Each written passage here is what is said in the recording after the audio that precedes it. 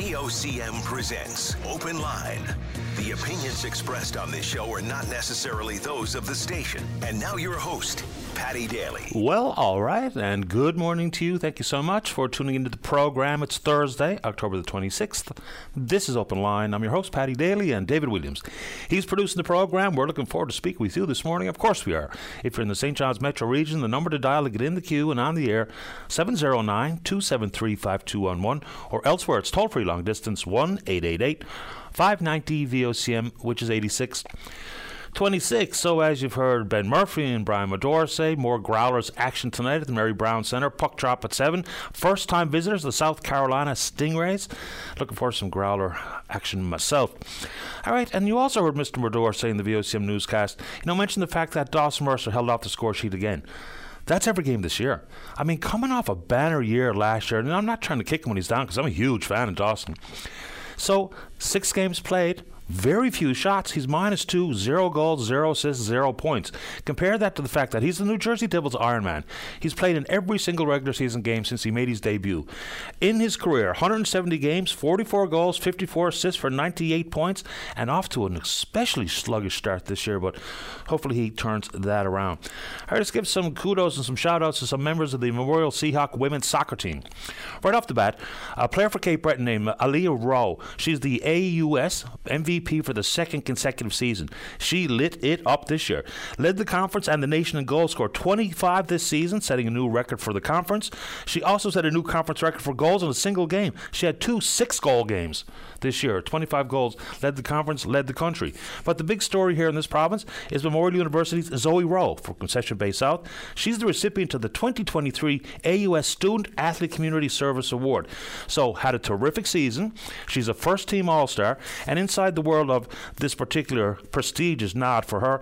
So she had 9 goals, 11 points. She's not only on the first team All-Star, but let's see if I got some here. So she's a 3-time academic All-Canadian with a 4.0 GPA, recipient of the Colburn Family Scholarship, volunteers in large part across the entirety of the community. She's the lead coach of the Star Development Program.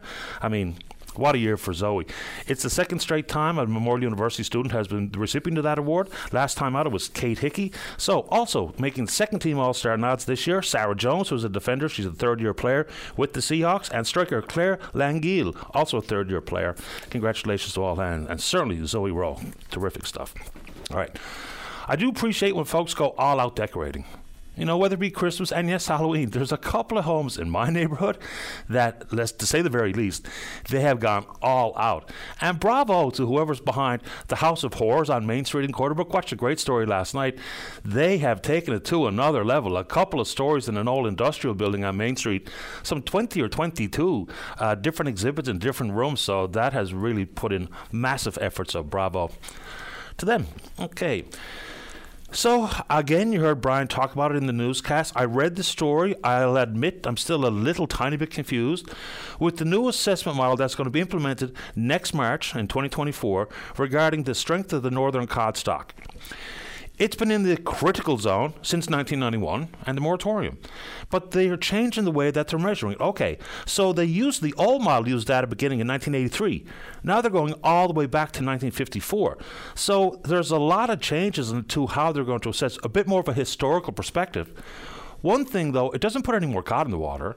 So now there's the likelihood that since 2016, the northern cod stock has been in the cautious zone, not the critical zone. Of course, harvesters, the FFAW, enterprise owners, they'll be, I think, pleased with this new assessment model. DFO has had a devil of a time trying to even compile the science over the last number of years on a variety of species. So now apparently there's a 71% that the stock is in the cautious zone, versus the fact, using the old model, it indicated there was a 99% chance the stock was in the critical zone. So a real flip-flop here in how they're going to assess the stock. What this is going to mean, I would imagine, given what the science now says, you're going to see an increase in the total allowable catch. Given what the harvesters themselves are reporting, that there's tons of cod around and they're big as dogs, so catch rates have been really impressive. So now what the anecdotal evidence looks like is now mirrored much more akin to what the science is now saying. What it doesn't indicate, though, is there's no more cod out there. It's just whether or not we've been assessing it with an appropriate historical view versus the more limited view of 1983 versus 1954. So we've been told for a number of years that there's a lot of cod out there, but, it's still proceeding so that we don't mimic what happened leading up to the moratorium in 1991. I mean, it's not my enterprise, of course, so it's easy enough for me to say. But we know the inputs that caused the devastation of the stock and the moratorium, but no longer in the critical zone, apparently. So I guess that's good news. All right. Another interest. Sometimes some of these reports are real head scratchers. This is coming from the Canadian Centre for Policy Alternatives, and it's called Measuring Matters. They're looking at the landscape across the country regarding $10 a day daycare. All right. It comes across as a very glowing review. Now, thankfully, the province has opened up a new portal, though, for families who are in demand, in need of daycare and early childhood education, so we get a better idea of the demand and whether or not we're keeping up with the pace required. So we know that there's been billions of dollars, $30 billion over the course of 5 years from the federal government. That was announced back in April of 2021. The report card speaks very glowingly of the province. So we have hit our target of $10 a day well before the 2026 target date. Okay. So the report looks at all different three categories of children. So what they say is they classify children under 18 months or 2 years of age as infants, 18 months to 3 years of age as toddlers, children ages 3 to 5 who are not yet in kindergarten as preschoolers. Okay, fair enough to break it down. But the issue is still very, very real. It's fine. In fact, it's excellent for families to be able to secure an early childhood education childcare spot at $10 per day, and there's massive upside to it. I don't have kids that young, so it's not necessarily intended for me, but I think we all benefit from it. I know some people think I'm correct on that front, but I'm sticking with it. The problem is, $10 a day is fine, but if you can't get a space, it's meaningless. So when we have families contact me saying that every time I bring it up, I'll get inevitably a few notes and hopefully a couple of phone calls on it. It's fine to say we've hit that target, but imagine if you're pregnant in your first or second trimester, have just barely had time to announce to your friends and family that you're pregnant, and you're already on a wait list. And families that are out there now have been on a wait list for extended amounts of time. And what that means for some, I mean, just think about what everything costs. To have to decide if someone has to potentially quit their job and take an extended leave, and the financial pressure that puts on the family because they can't find a spot for their child who is a preschooler or a toddler or an infant. But okay, it gives us a good scorecard, but I think it only paints half of the picture. What do you think? Let's talk about that. And these numbers are absolutely devastating. The country has had a pretty significant reliance on food banks for decades. What was once a one-time backstop is now become a go-to for millions of Canadians who fully rely on food banks. Here's some of the numbers. And this is just for March. In Newfoundland and Labrador, 62 food banks provided the data for the study. In all, there was 15,425 visits made to the province's food bank, so some 25,000 meals and snacks. That's a 12.4% increase from March 2022, a 44% increase since March of 2019. Food Banks Canada has been tracking these numbers since 1989, and the usage is at its highest levels ever, nationally. Okay, let's see here. 2 million people in the country use food banks in March of 2023. That's up 32% from the same month last year, which of course is yet another record. It's more than 78% higher than it was in March of 2019. We know what the cost of living has meant, and what we're seeing, like doubling of usage at Memorial University's food bank. And people who used to be donors, repeated and reliable donors to the food banks, are now using the food banks. Here's where the numbers break down a little further. 10% of the province's food bank users are seniors. That's the highest proportion in the country. Even scarier, the children using food banks. More than 1/3 of visits to the food banks, 5,305, were children. That's 1/3, but children only represent 20% of the population. And yes, it's not just people that are on social assistance. 65% of the food bank users are indeed on social assistance as their primary source of income, but plenty of working folks. Plenty of the so-called and the actual working poor. So between the children numbers and the seniors numbers, it's pretty big stuff. So half the people are single-parent families make up 22.6%, 12% of the province's food banks users are pensioners. making ends meet. I mean, you know the deal. People in and around your social circles who are low income or whatever middle income or whatever middle class means these days is hard to know. It's a shrinking class of citizens. But the food bank numbers, absolutely extraordinarily up. And if you look at that number, 65% are on social assistance as their primary source of income. The fact of the matter is social assistance does not jive with the cost of living. Now, there has been a new program that's going to be expanded province-wide, the Employment Stabilization Plan, for folks who are on social assistance to receive a leg up, financially and otherwise, to enter or re-enter the job with the workforce.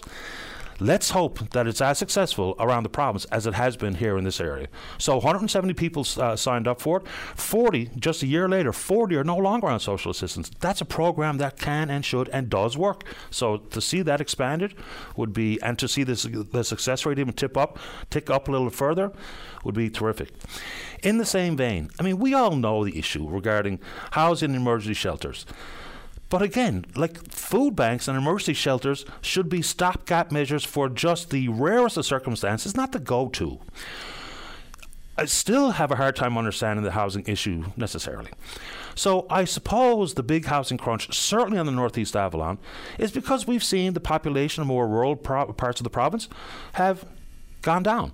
And consequently, population base in this area has gone way up. And of course, supply, demand, and what was once multi-generational households, which I grew up in. Nanny lived with us. Now we have so many people that were living alone. And now the trend has gone back to the multi-generational household simply based on cost and or the vacancy rate. So, if in the shelter world, like the story I read this morning, is ridiculous.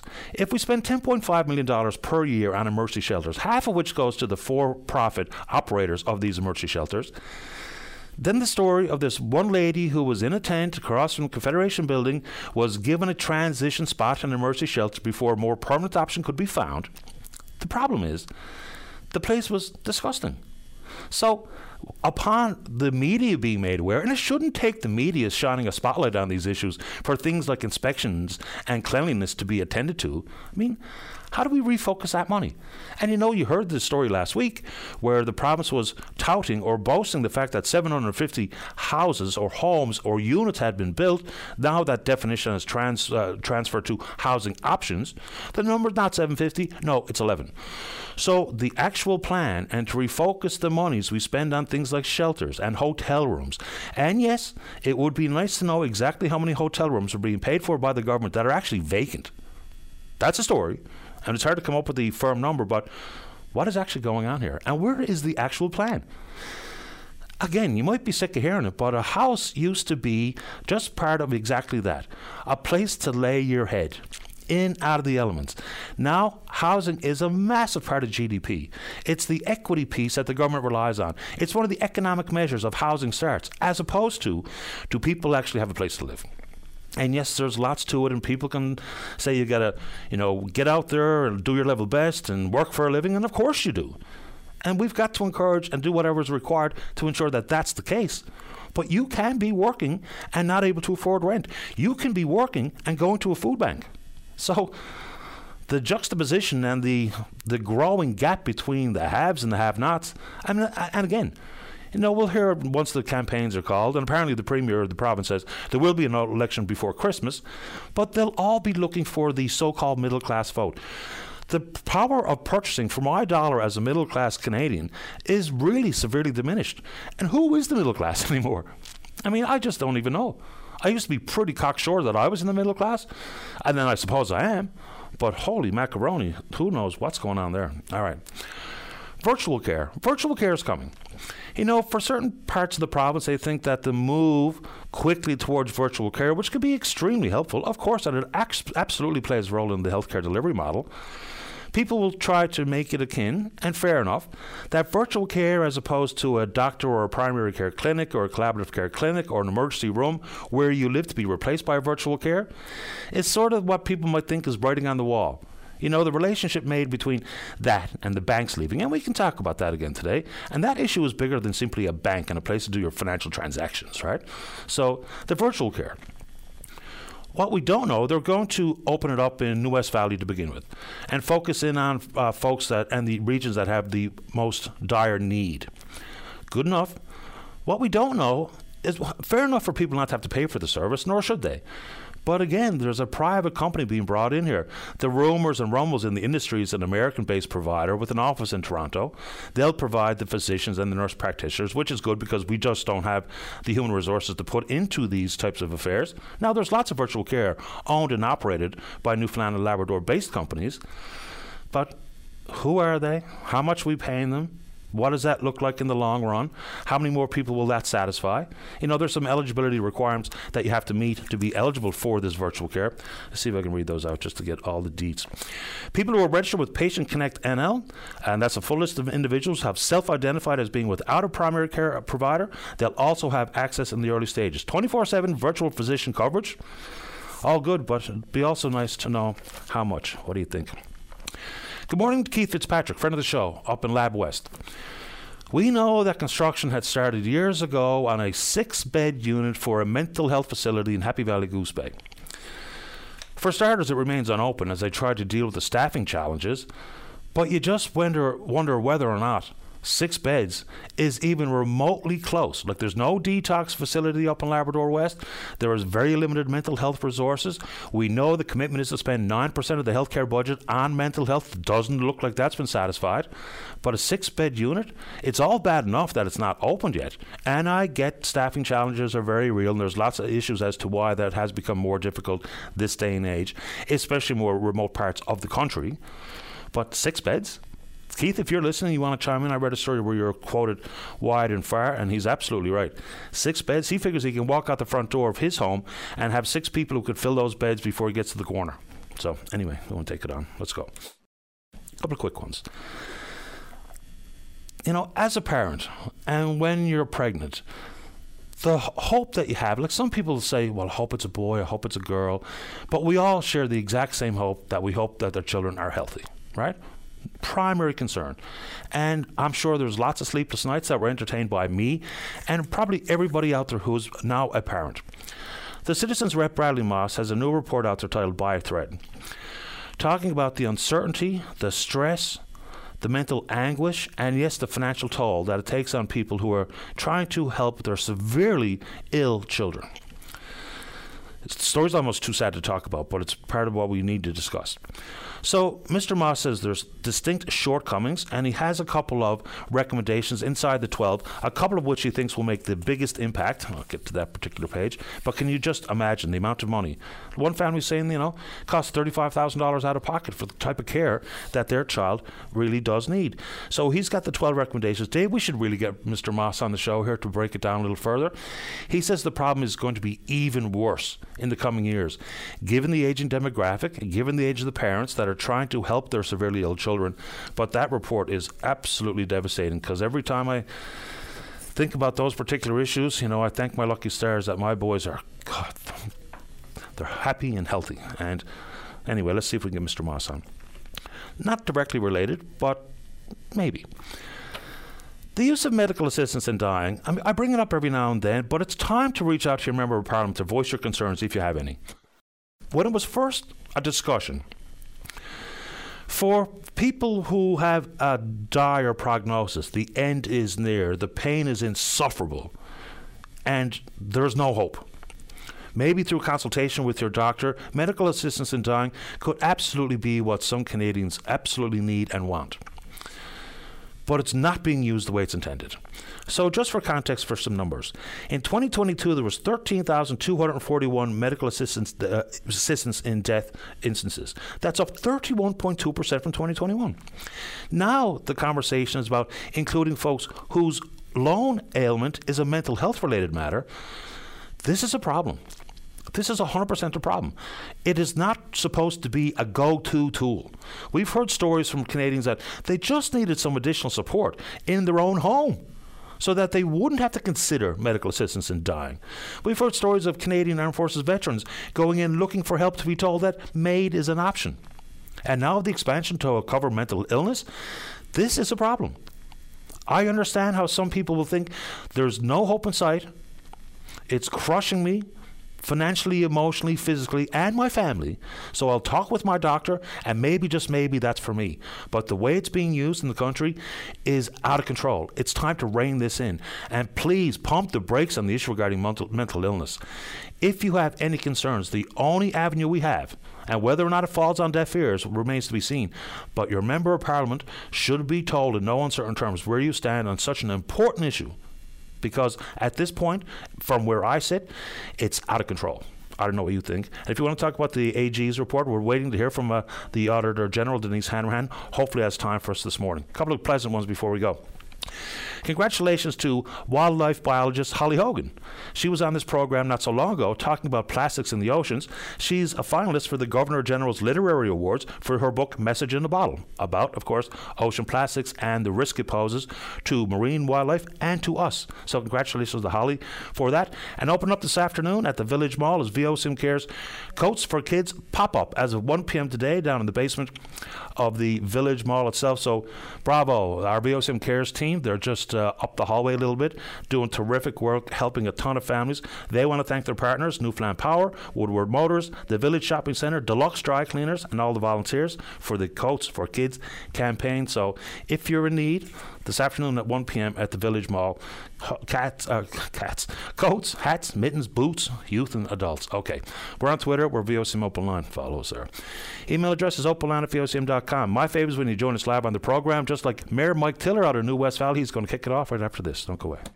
Welcome back to the show. Let's begin this morning on the top of the board. Line number one, say good morning to the Mayor of New West Valley. That's Mike Tiller. Good morning, Mayor Tiller. You're on the air. Good morning, Patty. How are you? Not too bad this morning. Thanks. How about you? Not too bad. Just got into the capital city. Actually, I'm here for the M&L convention. Terrific. Welcome. Just making a comment on I know you were talking about virtual care earlier, and I just wanted to comment how huge an announcement it is for our region. Having our hospital open 24/7 is something that, I've been fighting for a long time. And to hear the minister actually come out and to at least have virtual 24/7, it's a huge, huge bonus for our hospital in our region, not to have to worry about the diversions of having to go to James Payton. I would imagine, there's, as I've said many times, change is the only constant, and virtual care will be the go-to. Not the sole offering, but it will be one of the primary offerings for many parts of the province. Folks will need to, I suppose, get used to the fact that this is where we're headed, because that's where we are headed. People get used to going to the doctor, seeing the white coat, face-to-face interaction, which is, of course, the best, but this is certainly a great backstop for most of what we go to the family doctors for. So I think it's good news, too, but I'm sure many people will be bemoaning the fact that they don't have a clinic where they can walk in and speak and shake the hand of the doctor that they're visiting. So I get it, but I think it's good news. I think that they'll bemoan the fact that if they had to drive an hour and a half, I think they would take virtual any day over that hour and a half drive. If not, well, you can't please them regardless. Fair enough. And, it's going to be expanded. New West Valley is going to be the first place. Apparently in the next 3 or 4 weeks will be another, and then another 3 or 4 weeks we're going to see up to as many as 4 sites that will be getting this 24/7 virtual care. So it's something that was needed. And to me, it also re-emphasizes the fact that we've been saying for years that our region is viable. I mean, we got government money for water treatment plant. Now we see the government put the emphasis on making New West Valley the first place. It shows that the hard work that we're doing as a council and as our region and as citizens to try and grow our community, it's paying off because government realizes that we are an viable option. We are a big, vibrant region. And, it's really good for municipal councillors and for the employees of our town and the region to know that we are fighting for the betterment. What makes the region vibrant and growing? What's happening? Well, again, we're seeing more movement in from people that have no connection to our town, but for some reason they want to move in. The fishery is with the recent announcement of the cod stocks are growing, they're out of the critical zone. The fact that our plant is working for 8 or 10 months of the year, there are jobs in that fish plant still for anybody that want to move in. There is a place for them to work. And there's a lot of people that live in our region that are going back and forth to work. They're going to Argentia. They're going to Alberta. They're going to Voisey's Bay. And they feel that this area is a good place for them to raise their kids in. Well, and that's the good news.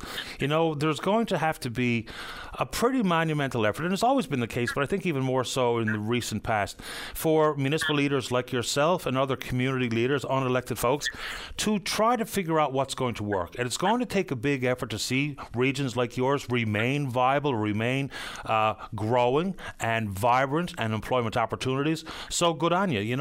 Not everyone has a Z to Cobb, but everyone can mimic the Shorefast Foundation, for instance, because there are things people can do to see their communities have a long, fruitful future. Not every community will continue on.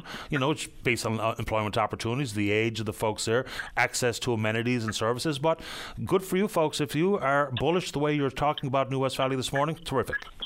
We're very lucky too, Paddy, and I'll knock on wood when I say this, that we're not on the list of places that had their Scotiabank closed. So far, so good on that front. It may be coming in the future. We have had emails from the leaders of Scotiabank saying that we haven't been on that list. We're also, as I'm into the M&L with the affordable housing, we have a beautiful chunk of land that we're trying to get in the town to own. We need ministerial approval for the town to take over that land. And the first thing we want to do is put affordable housing on it. If there's a niche for affordable housing and we can put up these homes for people, it doesn't matter if they're from our region or not. If we can provide a home for somebody that needs one, well, it's a win-win for everybody. What's the housing crunch look like in your area? I must say there isn't any. We do have a contractor that's planning on putting up some seniors units. We have been talking to a contractor from St. John's who is looking at a couple areas. And once we get the land out our way, in our name, hopefully we can get it. We're going to be putting out an RFP for that to get developed. But there are houses that are going on the market, like I said, Patty, and people that have no connection to our town are scooping up these houses as they go up for sale because, unfortunately, right now we don't have seniors housing. So as these seniors are moving on to cottages in other communities and in neighboring communities, which is still good because they're still taking advantage of our bank and of our grocery store. And if the communities that are around us are vibrant, it's only going to help us grow. But not to ramble, but as those people are moving out, those seniors, there are people buying their houses. So it's good. It's wonderful. There's a lot of reasons why the housing crunch is the way it is, and I'm sure it's different where I live versus in different parts of the province. But, whether it be vacancy rents and or you're locked into a mortgage, then, of course, getting into a new one is going to be more expensive. So maybe you're not going to sell because of that. Maybe you're not going to move out because simply the cost of living. So the churn from people moving from a home to a rental or a condo or long-term care or whatever, it's slowed down dramatically, and consequently, the vacancy rates and the costs associated with it are unbelievable. Well, we're seeing people that are selling their homes on the mainland where the market is huge right now. They're selling their homes for $1 million, and they can come to New West Valley or to an area in rural Newfoundland and buy a home for $200,000 or $300,000. That's a nice chunk of change left in their pocket. You got that right. This was a few years ago now, but a friend of mine who I lived and worked with in Jasper, he and his then girlfriend, they moved to Vancouver. Got married, both had good jobs, university educated. They bought a home, and I think the story goes something along the lines of they bought a home for maybe $750,000. They lived there until I think it was 2018 where they sold their home for $5 million. Moved back here, retired at my age, and I mean, talk about equity. And that's a real great story, except that housing, as I mentioned frequently, this is going to take a change in how we think about housing federally and provincially. It's no longer simply about GDP and an economic measure. It's about where people live. And for we've been incorporated a company, YOLO Nomads, who are specializing in bringing people to Atlantic Canada. And when people want to retire from these big cities, they don't usually want to live in these big cities. And if we can convince them that New West Valley or another town in our region is a viable place for them to live, bring them on. I mean, we'll take you, and we'll do our best to make you feel at home. And even folks who haven't reached their seniors age, because, the whole concept of remote work is very real and it's not going away. Imagine living in a beautiful part of the province like New West Valley and not having the rental price or the mortgage associated with living and working in Toronto in the tech sector, what have you. You can work anywhere. So we probably should do more to attract people based on that. It's a good point. And with we do have the Bell internet and the other options in our area aren't the best, but with Starlink now, that's providing excellent options for internet, high-speed internet for rural Newfoundland. You can work from your home, have a Starlink in your house, and you can make a real go of it. 100% you can. Anything else you want to say this morning, Mayor Tiller? Just a quick shout out to the town staff and the workers and the volunteers, the students that came out the other night. We had a haunted house for the first time on our fire department training grounds. We turned the whole grounds in the smokehouse into a haunted house. There was a huge turnout. And to all the staff, to the students that volunteered, to the firefighters that were there, a big bouquet to you and a shout out to everybody that came and made our haunted house a success. Terrific stuff. Yeah, I gave a shout out to the House of Horrors on Main Street and Corner, but good on people who do that, because that's, it's a part of the community. We can talk about all the problems and that kind of dominates conversations, but a little bit of relief and a mental break and something to do and get a fright or a smile or a scare and a smile, whatever it takes. But anyway, good on whoever is behind that in your area. Thank you, Paddy, for the time. Enjoy the conference. I will, sir. We'll talk to you again. Sounds good. Talk soon. Thanks, Mayor. That's Mayor Mike Tiller out in the community of New West Valley. And Dave Williams has told me that the province's Auditor General, Denise Hanrahan, will be joining us in a half hour or so. So if you'd like to pepper some questions through me, to pose to Ms. Hanrahan, we'll do exactly that. Maybe you can do it live on the phone here this morning. If you're in the St. John's Metro region, 709-273-5211. Elsewhere, toll-free long distance, 1-888-590 VOCM, which is 8626. We're taking a break and then we're coming back. Start your day off right. Get the latest updates on news, traffic, and weather conditions, plus interviews with today's newsmakers. Your go-to source before you get on the go. 5:30 to 9 a.m. weekdays. Your VOCM mornings. Welcome back to the program. I was asked why we didn't talk about the price of gas. Okay. Price of gas up 4.3 cents a litre overnight, of course, brought forward by the Public Utilities Board. Curiously, only province in the country that I saw the price of gas go up. Every other province has seen the price of gas go down. So some of the lingering concerns or questions, people can talk about carbon tax, and we're happy to talk about that on the show. And it's that 5 cents distribution that gets paid to Silver Peak. That whole issue is, it must be nice to see the government step in and help fund some of the costs associated with the fact that you're importing and distributing fuel in the province. So people will always talk about that 5 cents, and they're not wrong, because it's just irritating, right? But when we were told by Minister Studley that we'll get a better understanding and more of an explanation coming from the PUB about the adjustment in fuel prices, and it used to be, it was only Wednesday nights that we saw this. Now the interruption formula has been used repeatedly, not in this instance, but it has happened a lot.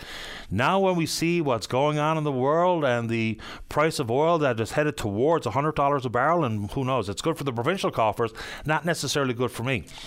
Speaking of the banks, so obviously all of us who are servicing some debt breathe a little sigh of relief regarding the Bank of Canada holding their benchmark interest rate steady at 5%. I mean, we saw 10 straight increases. It happened very, very quickly. The real issue here is, what's the issue regarding inflation? I haven't felt any relief here, even if things have stabilized. And yes, the input cost for food in particular has absolutely stabilized, and in many arenas has come down a little bit. Not that I'm feeling that as the grocery shopper. But when you read through the Bank of Canada's report, they're talking about bond yields and growth rates and the target towards getting back to the 2 to 3% inflationary rate.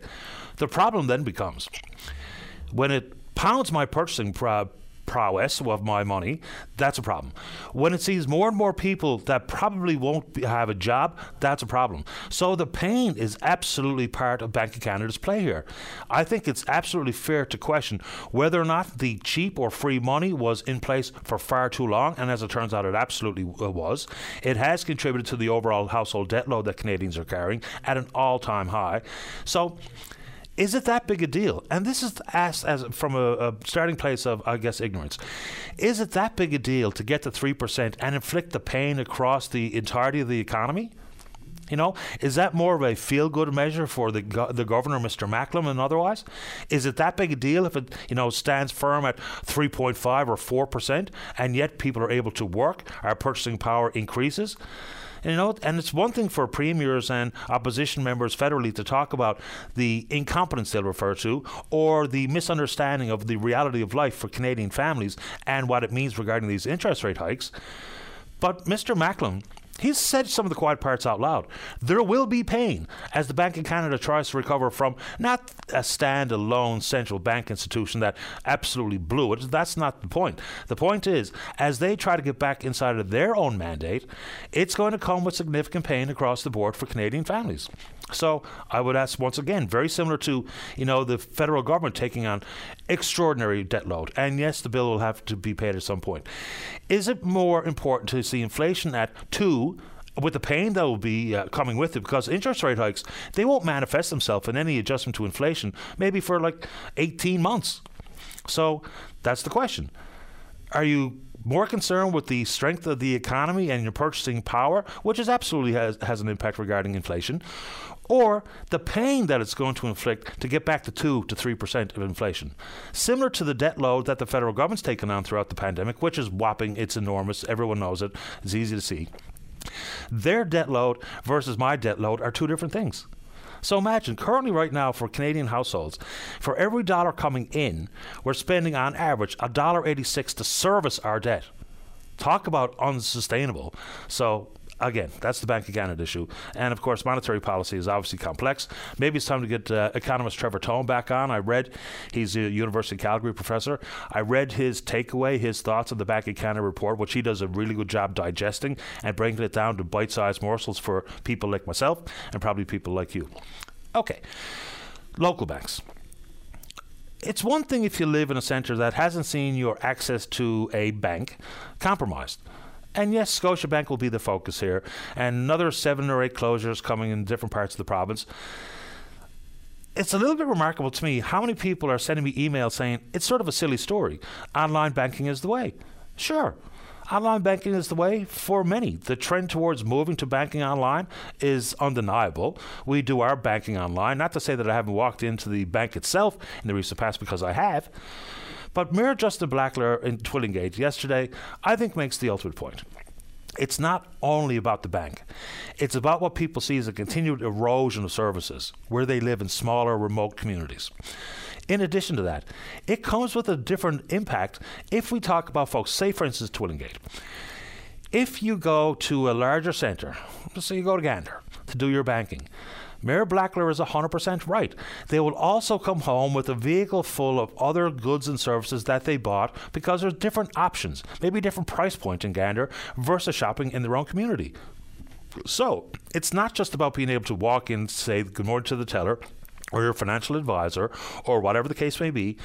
It may indeed come with an impact across the board, because every bit of retail dollar spent in small communities is critically important.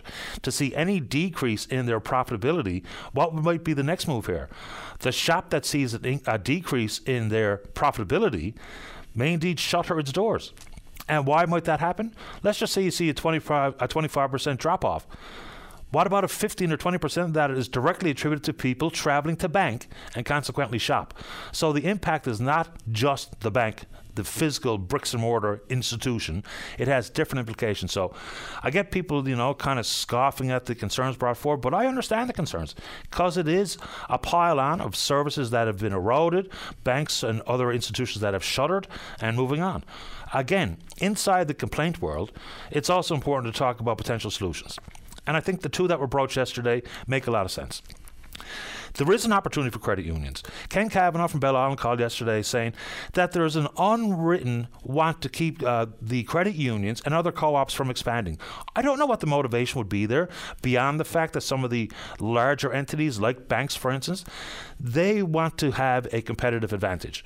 But now for communities that don't have a bank, period, Scotiabank or otherwise, hopefully, just hopefully, if there's something about squashing the expansion of co-ops, including credit unions, that has to go away, because the credit union might be an excellent option. Secondly, there was once a concept of banking at the post office. A post office banking makes a lot of sense. Talk about the two birds, one stone issue.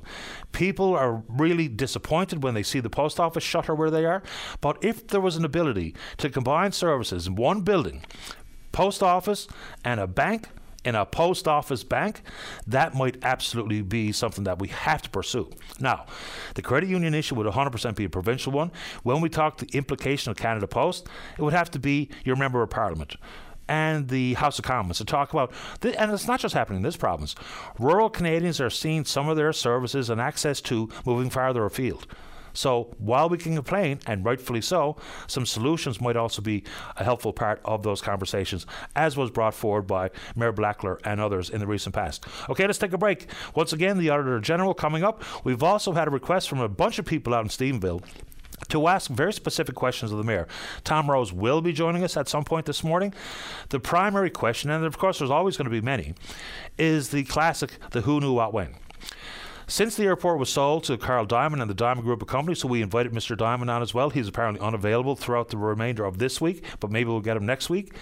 The question is, after the sale and the clearing up of all the liabilities, there was a deal struck between World Energy GH2 and John Risley and the Diamond Group about a piece of land on the airport property for a laydown yard, coming with some pretty significant revenue for the Diamond Group, as opposed to who on council knew or did not know about the potential for that type of deal to be struck, and the couple of $1 million-ish, someone used $5 million yesterday, the number I remember is $2 million, millions in revenue per year to help the town itself recover some of the monies that they floated to the airport authority, and even just general coffers. So, important question, because it stands to reason that someone had to know, or at least should have known, ongoing conversations with World Energy GH2 over the years. The relationship has been very clear and touted and applauded by members of council, including the Mayor. So thank you, Linda. So we'll ask that question of Mayor Rose when we get a chance this morning sometime. Okay, I was just passed a news release or some correspondence between members of the House of Assembly and the Auditor General. So I'll give that a little careful perusal during the break. It won't come back. Hopefully we're speaking with you. Don't go away. Welcome back to the program. Let's go to line number one. I don't see anything filled in here yet, but let's just go with good morning, caller. You're on the air. Good morning, Paddy. It's Paul Toomey from the Eating Disorder Foundation. Hi, Paul. Welcome to the show. How are you? Not so bad, sir. Thank you very much, and thanks for the opportunity to get on. Paddy, I'm actually out in Corner Brook this morning, and I just wanted to let everybody know out this way that we're going to have a public information session tonight at 7:30 for the general public and for families and other interested people who'd like to learn a little bit more about eating disorders and about what the foundation does throughout the province. What does the Eating Disorder Foundation presence look like outside of St. John's? Because we talk a lot about over the years, the work that was done, the advocacy to see an inpatient facility inside the Health Sciences Centre and those types of things. And we know that you're physically located here. What does access to programs and support look like outside of St. John's or the Northeast Avalon? Actually, it's not all that terrible, Paddy. I mean, the mental health and addiction staff throughout the different zones of Newfoundland Labrador Health Services all have received some training and have protocols and procedures, so they can certainly do the initial steps of talking to individuals about their eating disorders. And with our assistance, if necessary, we can help them make the referrals to the programs in St. John's. As you know, the programs in St. John's, adolescent medicine, the HOPE program, and the eating disorder inpatient program are all provincial programs, and they are set up and designed to support individuals anywhere in the province. Of course, as is our foundation, we try to support people anywhere in this province. Are there many, there's all sorts of different issues and illnesses and diseases where they have the standalone support groups that aren't formally brought forward by organizations like yourself. Are they populated throughout the entirety of the province? Because sometimes you need the professional assessment, professional treatment, but also when it comes, even just on the mental, emotional toll, sometimes support groups can be extremely valuable to people. We know there's all kinds of them out there in different forms and fashions, including on the West Coast. How about for eating disorders? Do you know of any or many? Since COVID, Patty, we've moved to a virtual environment, which, believe it or not, was a benefit because it allowed us to offer all of our programs and services online, and they're now available to people anywhere in the province. And it could be Maine and Labrador, or it could be anywhere on the southwest coast of the province. We've had people who come participate in our programs virtually, and the comments we're getting back is that it does work for them. However, in saying that, one of the reasons that I'm in Corner Brook today is that it's the start of trying to be more present in the province, to be out here physically, to talk to people, to share experiences. We have board members in all regions of the province. That's one of the things we're very fortunate about. We have 3 board members here in Western Newfoundland.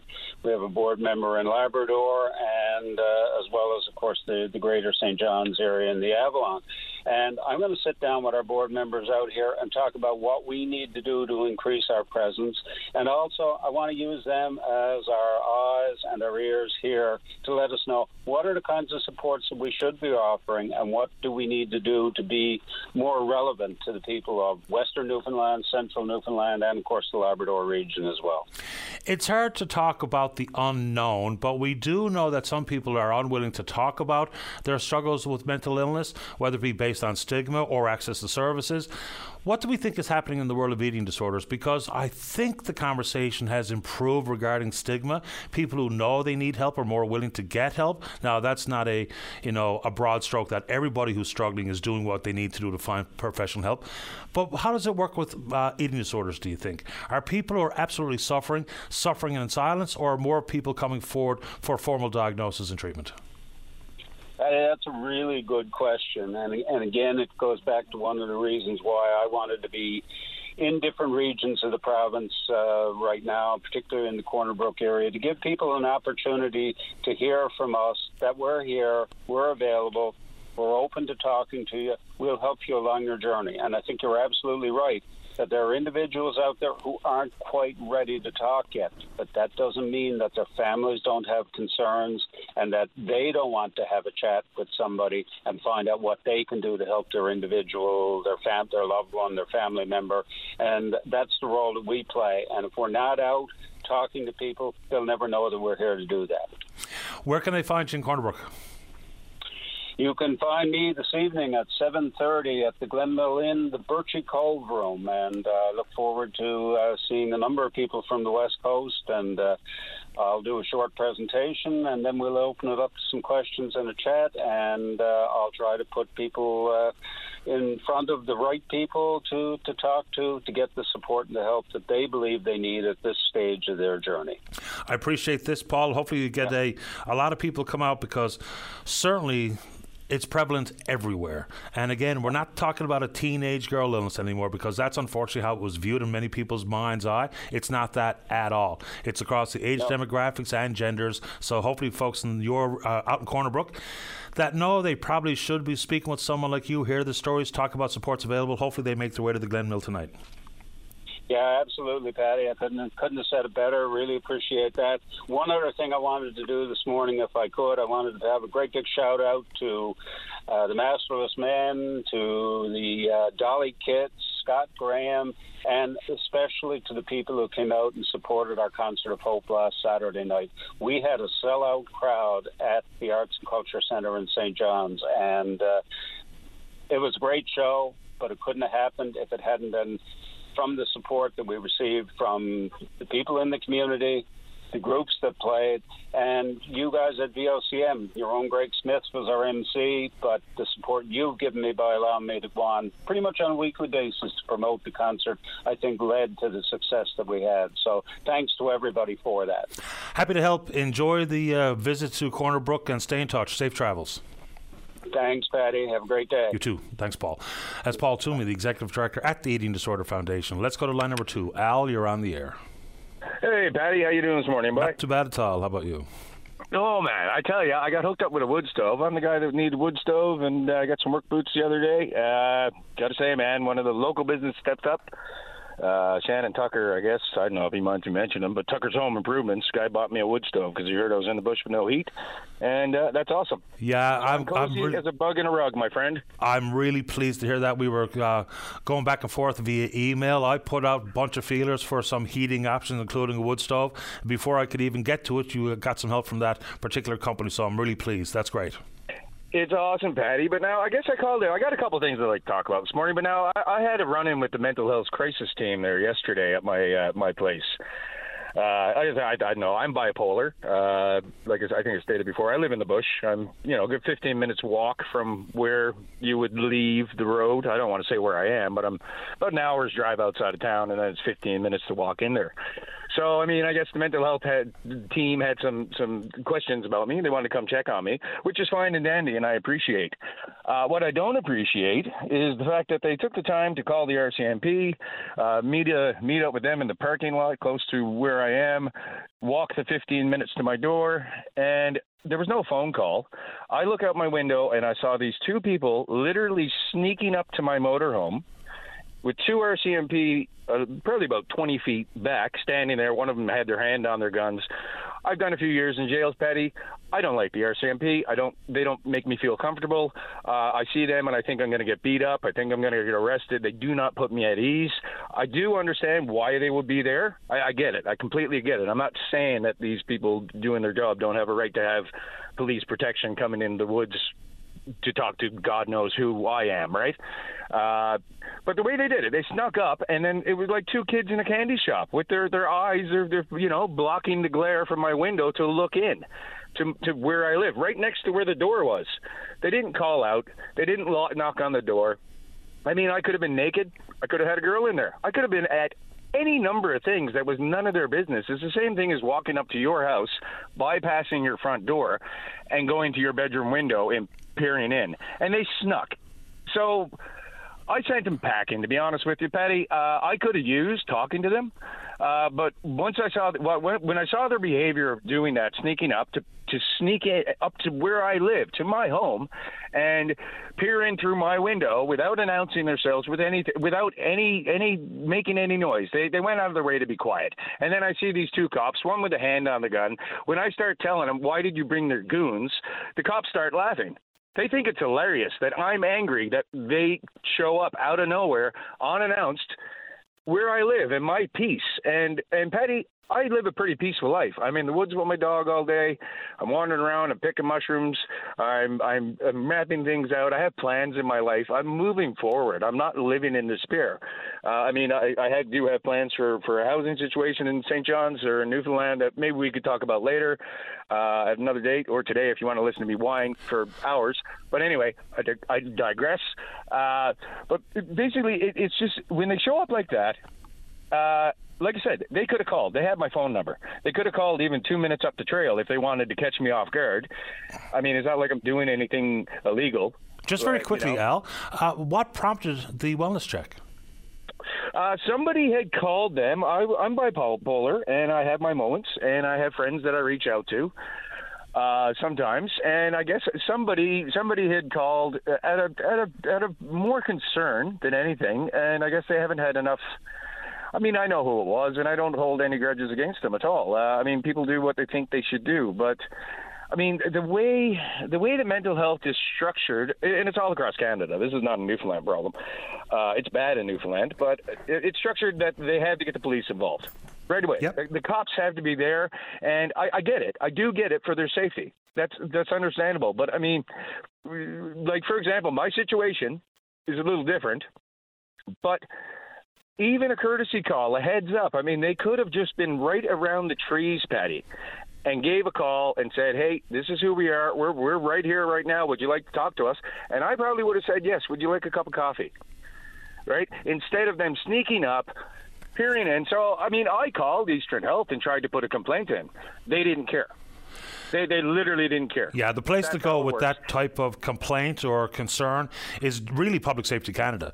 Back in 2020, there was actually full hearings about the RCMP and wellness checks, the prevalence of, the reasons for. The RCMP were actually called in front of the parliamentary committee responsible, having to answer questions about the raw data and their approach and their training. So this has been on the forefront for quite a long time. The RNC have adopted a model which includes people in civilian clothes, mental health professionals, I think it's called the Memphis model.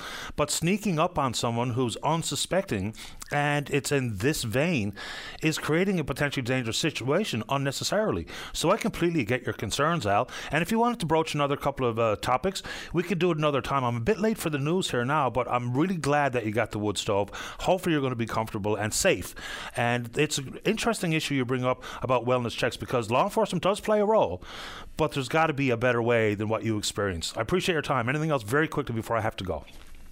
Patty, I sent you an email this morning, but I just want to reiterate, your show, this is actually special for Newfoundland. I've lived all over this country.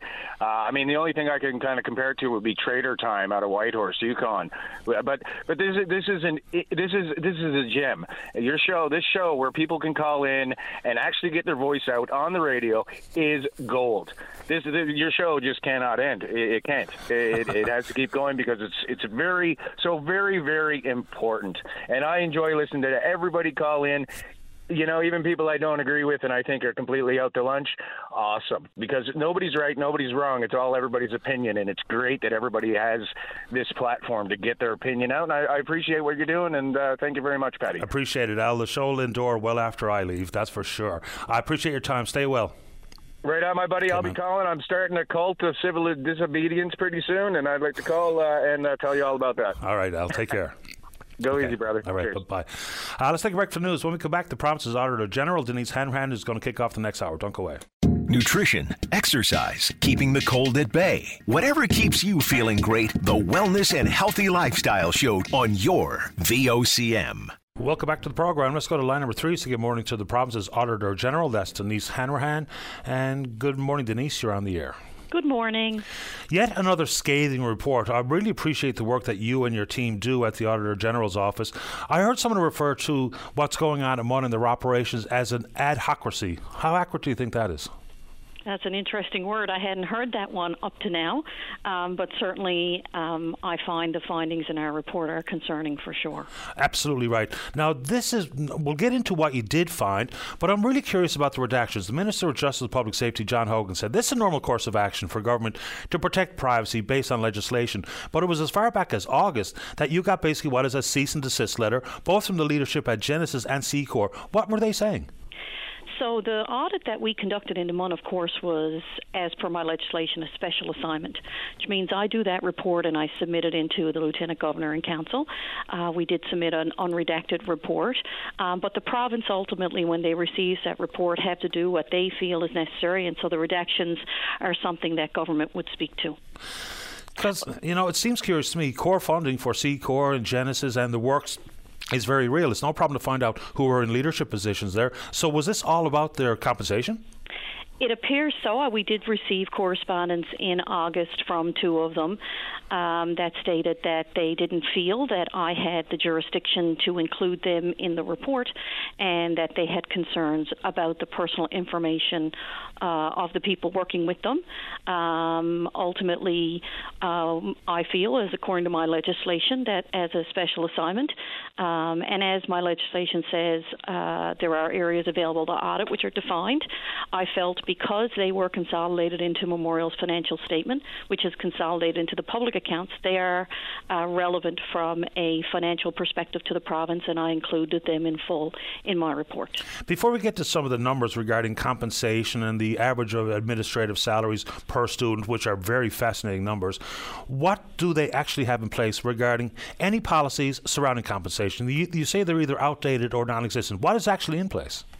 So they do have processes, but I guess the main issue for us as we went down through it, and it was frustrating, to be honest, to try to figure things out, is that if they did have policies, they hadn't been reviewed in accordance with what the policy stated should have happened, or there was no policy at all. So, for example, we found a lack of position descriptions. We found, things where we weren't able to find a good report that showed us who did what from a function perspective. There were issues with even getting organizational charts because they were all different across the university, so it was challenging to be able to stitch together what they actually had and what they actually didn't.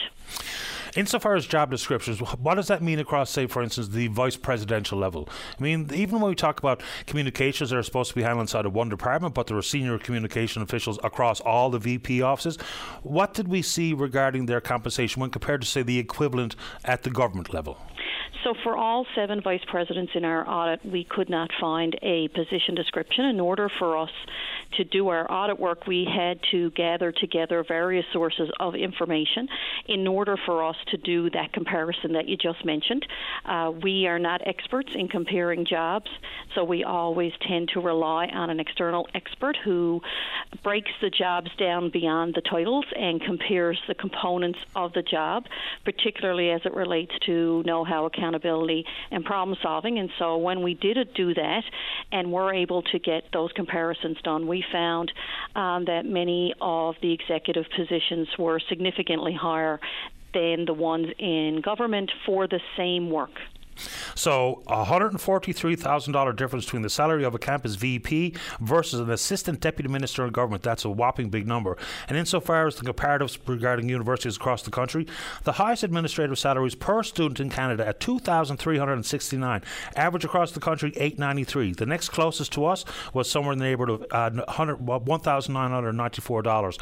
When you're doing this work, is it all about the raw data, or are there personal interviews also a part of this? We interview numerous people in the organization at various levels, from the Board of Regents down throughout the organization. A lot of our day-to-day contact is with particular individuals who can funnel us the documents that we need, and we certainly have a lot of respect for and did receive lots of information.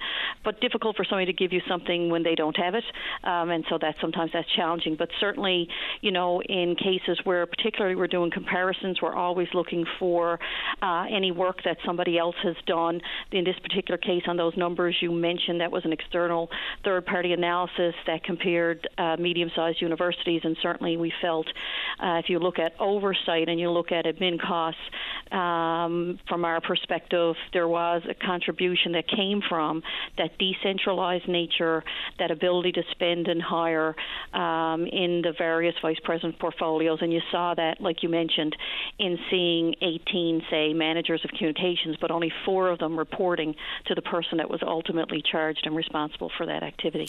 Impossible to know if we have a top-heavy institution, because if 36 positions are sampled, 35 or 97% no job description, which is remarkable to me. And then across senior leadership positions, none for 28 of the 29 management positions. So ultimately, what can we glean from this? Because it becomes virtually impossible to know whether or not there's too many. We know they're overpaid just based on comparisons inside core government.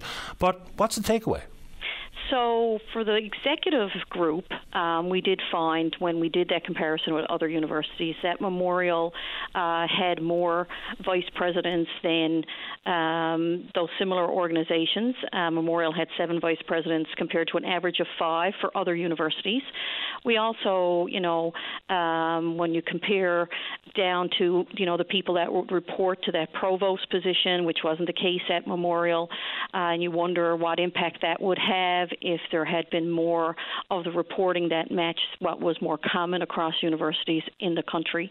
And certainly when you look at quantities, and we did compare to the provincial government in some instances, let's say, communications or IT, there generally tends to be value in a centralized function, both from a cost effectiveness and as well as an efficiency for getting those processed. What the quantity is, that's the challenge from an assessment perspective, but certainly we felt that it did contribute to that high cost. Is this a department by department audit or analysis, or is this just core spending and oversight?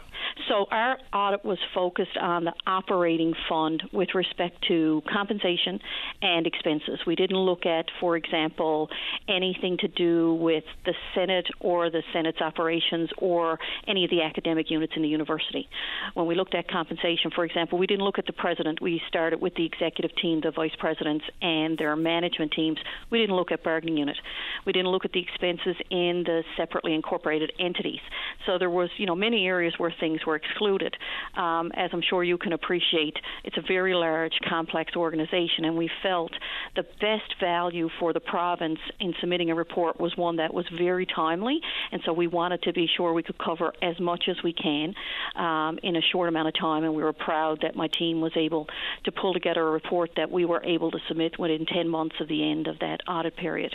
So what are we talking about for what you examined, an overall operations budget that was under scrutiny? What's the annual total?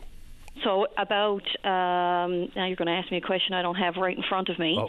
I know that there was $190 million in non-operating funds that weren't covered. So, right. The remainder of their about $650 million budget was probably included from that perspective, but we only scratch at that. So, for example, compensation is worth about $416 million a year. It's about 65% of the university's total costs.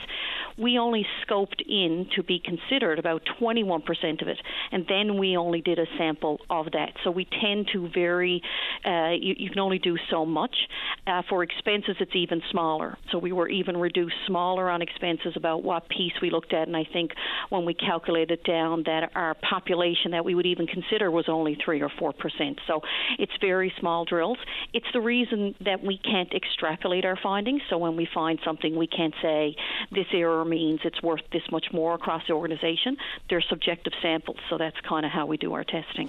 Before we get into the recommendations, which have been accepted or so-called accepted by the interim provost and president Neil Bose, where does the buck stop here? Whose responsibility is to tighten up the ship at Memorial University? Is this a legislative issue? Is it in the president's office? Is it the Board of Regents? That seems like a bit of an odd structural question, but it'd be important to know where to point, not necessarily fingers of blame, but fingers of responsibility. The university is a unique organization compared, say, to a government department. We sometimes would use in-house comparators like the Department of Transportation and Infrastructure from a dollar perspective or different lines of business and those types of things. But Memorial, it is different, and it has bicameral governance, and there is a role for the Board of Regents and a role for the Senate. In this particular audit, of course, the Board of Regents is charged with governance and certainly were a focus and involved in some of ours. So I certainly think there is a role in looking at these recommendations for, we say Memorial inclusively, but, there is a role for the Board of Regents when we look at the quality of financial information that they get and their oversight of management. There's also a role then for the President and the Vice Presidents with respect to ensuring that the operations are efficient and effective, and I think there are improvements there based on those recommendations where I would expect that they will be able to work on policies and practices and to improve that. And then I would argue you go below that, there are people running programs, there are people, we found numerous instances where Memorial has an internal audit function, which is a very positive thing to have, but yet their recommendations weren't acted on. So I think it's important to listen in-house when people are saying there are better ways to do things. So when we talk about government withholding some $68 million, resulting in a doubling of tuition, collegial governance and additional seats on the Board of Regents, the strike last year, grabbed all the headlines, but certainly I'm not going to get you to comment on what I'm going to say here, but certainly the monies that were held back by government resulting in that tuition issue can be found inside of operations at Memorial University because the numbers are completely out of whack. Let's talk about recommendations. What specifically should we consider as the taxpayers who are largely subsidizing Memorial University? I think it's important that the actions that Memorial take be timely with respect to, we made 8 recommendations from almost 90 findings, and our number one recommendation was evaluating oversight, and I think that should happen right across the entire operation, which includes all the campuses, all the entities. And we need to ensure that they're aligned and have the best possible use of public resources.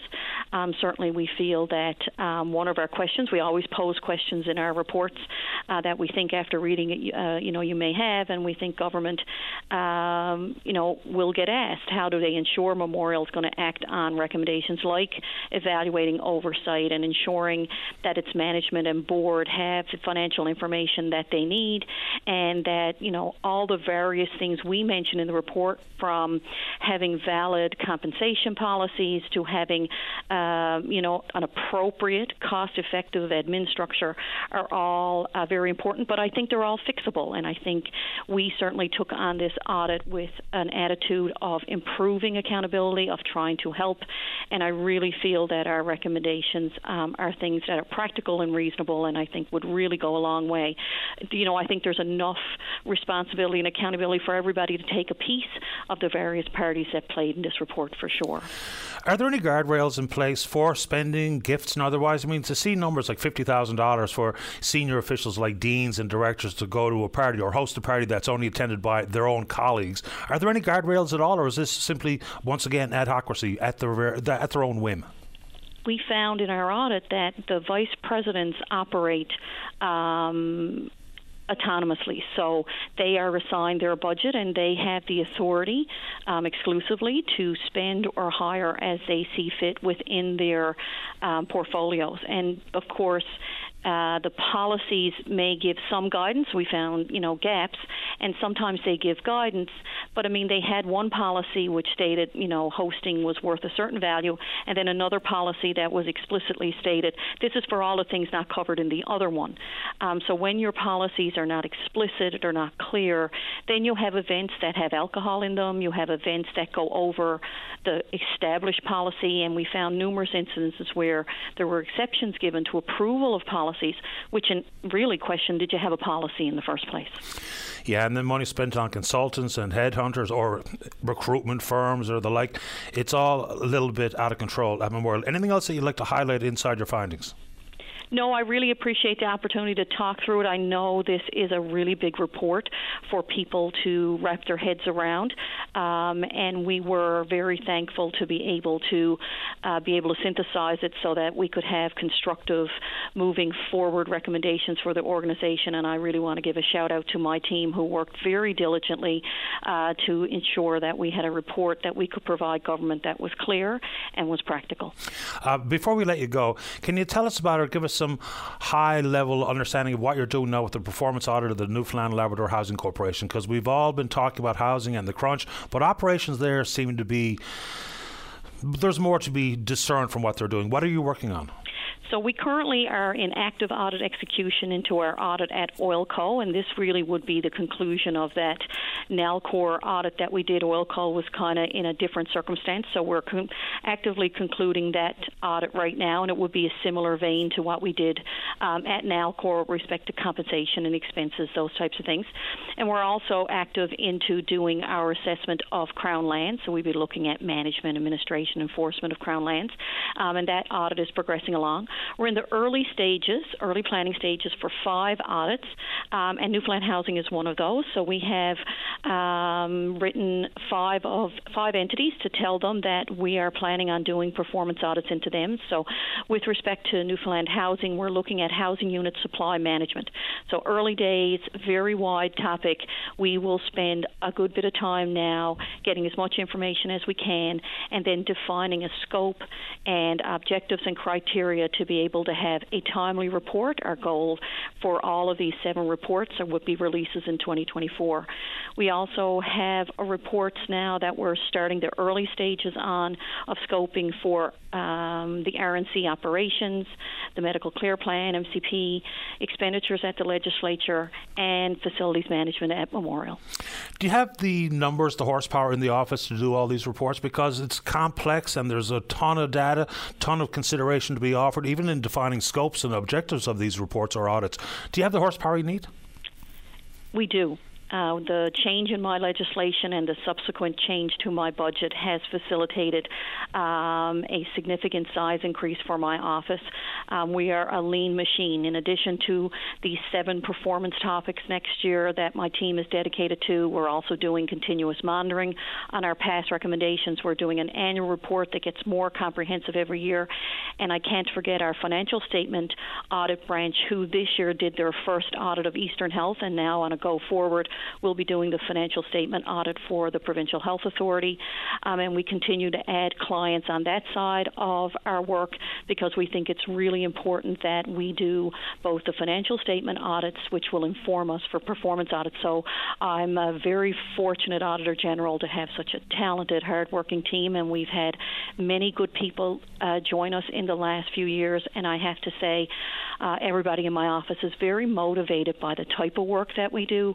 It is impactful. They're very proud of the work they do, and I would certainly encourage anybody out there when they see our positions go up, that's the advantage our office offers, is that we really do interesting, important work for the people of the province. Is it solely your role and responsibility to set and define the scope and objective, and whether it be timeframes and parameters used, 10-year windows, 20-year windows? Is that completely up to you, or is that something that is delivered to you?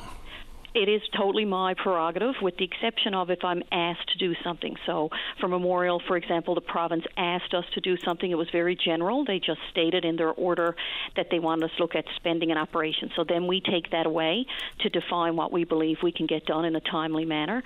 If the Public Accounts Committee or the House of Assembly was to ask us, they probably would do the same. But in most cases, it is us selecting. And I will tell you, we're very influenced by prior work where the recommendations didn't get fully implemented. We are also impacted by if another province has done work, and then certainly we look at what's happening here. And when we pick these topics, obviously I think I have previously committed publicly that we would be at Memorial frequently, and we felt facilities management was a great next topic. It wasn't something we went too deep into in this one, and certainly would be a very wide topic, and trying to be sure that we are doing a good job of covering the $9 billion that government spends every year, and that we are doing really doing a good spread across the organization. So yeah, that's myself and my team put a lot of work and effort into doing that. I appreciate your time this morning and the work that you and the Auditor General's office does. Thank you, Denise. I appreciate it. Thank you. Take care. Bye-bye. Bye-bye. Denise Hanran, the province's AG. A lot there. You want to comment on it or anything else, you can do it right after this break. Don't go away. Welcome back to the show. Let's go to line number 1. Good morning, Richard Cashin. You're on the air. Good morning, Patty. The reason for my call, you may recall General Mark Milley, the number 1 general in the largest military force in the world, the United States. His grandfather was from Newfoundland, and he showed up here on our Remembrance Day, July 1st. Indeed, I don't know what I was appalled by the lack of attention the press paid to that. Just 1 second, Mr. Cashin, General Milley himself was here? Yes, there you go. I had no idea. No, there you go. Well, this is a sad reflection on the curiosity, or lack thereof, of journalism in Newfoundland. He was here on the 1st of July, and he got as much publicity as a one-armed man from Outer Mongolia would have got. There was a little piece in the Telegram, and NTV had a little bit about him. I don't think CBC, I didn't see any reference to him. Now, his grandfather was from Newfoundland and may have been, I can't recall this, part of the Blue Puttees, the first 400. And he showed up here and no attention paid to him. And I think that I remember, I'm old enough to remember Joey Smallwood, who believed in pageantry and had some imagination. A big deal would have been made of that. And I'm sort of appalled as how little attention our press paid to that. So that's now what prompted me to call you now is the Atlantic magazine, which is one of the more seminal magazines in America, has his picture, and the headline is "The Patriot. What does a general do when the commander-in-chief undermines the Constitution?" I read the article in the September issue. It said how Mark Milley held the line, if I remember correctly. That's right. Mm-hmm. But there was no publicity given to him here. And actually, if Memorial University, which sometimes reminds me of the medieval Christian church, and what Memorial needs is a Martin Luther to shake it up. He's an obvious candidate for an honorary degree. Not only would that honor him, but it would appear in the American press, this obscure university in this obscure part of the world, Newfoundland, gives an honorary degree and explains why. This is something we should be capitalizing on. That's the reason for my call. Yeah, General Milley was the 20th chairman of the Joint Chiefs of Staff, the primary and principal military leader in the country. I'll accept. The world. Well, fair enough. I think that's fair to say. I'll accept the slight on the local media for not doing more with it. Had I known, I would have done everything in my power to get an opportunity to speak with General Milley, to be honest, because not only... Yeah, well, there wasn't that much publicity. I didn't hear any publicity except on... I always watch. One time I used to go regularly to the service on the July 1st, to the memorial, on Duckworth Street or on Water Streets, on both streets actually. Mm-hmm. I used to go every year, and so I watched it on the telly, and I was appalled at NTV. I was watching, and they made some reference to his grandfather being from Newfoundland.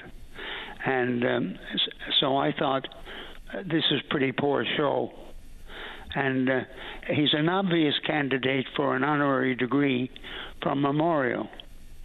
And I don't know if they have the wit to do that, but it would be good for Memorial because it would be covered in the American press to some degree, and it would be good for us. And there's also another prominent person in American life today, the Secretary of Energy, former governor of Michigan, Greenham. Her mother grew up on Newtown Road. Her maiden name was Downton, and her neighbors included the late Bill the late Bill Romke, and Judge Jerry Lang. No publicity has been given to that. Another candidate, in my mind, for an honorary degree from Memorial. But I mean, in Joey's time, I remember when the university was opened, he brought back all kinds of people with a Newfoundland connection. I remember one of them because she was a friend of my mother's, Patricia Murphy, who had restaurants in New Rochelle and Fort Lauderdale, and all kinds of people like that. And a big show was made of it. Unfortunately, I think we've gone backward. That was the reason for my call. Understood. I knew Mark Milley's connection with this province regarding his grandfather, who was a member of the Newfoundland Regiment. I don't know if he was part of the Blue Puttees or the First 500, but it's fascinating. Someone just sent me a few links that there was a news story about his appearance. He was in and out on the same day. There was one on VOCM. The Telegram had it. Someone sent me the NTV link. But certainly, to your point, not the extensive type of coverage that the presence of someone like a former chairman of the Joint Chiefs should absolutely get. And someone just whispered in my ear that General Milley's grandfather was in Gallipoli. So, fair enough. How are you, Richard? Well, I'm hanging in, Not too bad, I guess. Well, I'm glad you made time for the show. Okay. Well, good luck. And you read that article. It's quite a good article. It is, and this is all about the to and fro, or the thrust and parry between himself and the former President Trump, and it's really quite contentious. It's a fabulous article. The Atlantic is a brilliant magazine. But I mean, he mentions several times in the article, he and other generals were concerned that this erratic president had access to the nuclear weapons, and that was something that was bothering them. And he also made an appearance with Trump that he thought was inappropriate, but he was sort of sucked into it, and he then apologized publicly, which, needless to say, annoyed Trump. But anyway, as you said, it's a good article, but here we have a prominent connection with Newfoundland. Yes, there was a little publicity. As I said, a one-armed man from outer Mongolia would have got as much. Anyway, good luck. Thank you, sir. Richard Cashin.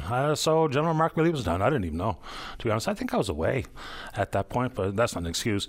And of course, that article in the Atlantic talks about the 400 Minutemen, 3 intercontinental ballistic missiles, which take about 25 minutes to strike Moscow. You know, there's a lot to it beyond the back and forth between former president and General Milley, but that's fascinating stuff. Anyway, let's take a break. So Dave sent me something regarding... Anyway, I'll have a look during the break, and then we'll talk with you on the other side. Don't go away. Stay informed and have your say on the news of the day with your VOCM. Join Linda Swain weekday afternoons from 4 to 5 p.m. for an hour of talk and discussion with decision makers and listeners like you. News Talk on your VOCM. Welcome back to the show. Let's go to line number 2. Say good morning to the PC member for Conception Bay South. That's Barry Petton. He's also the Shadow Minister of Education. Good morning, Barry. You're on the air. Good morning, Paddy. How are you? Not bad, thanks. How about you? I'm good, thank you. Paddy, I guess you know pretty why I'm calling in. But before I do that, I listened to Mr. Cashin, and I remember when he was here last during July 1st as well, and I kind of tend to agree. I was kind of surprised that I never got more coverage because he's a pretty distinguished...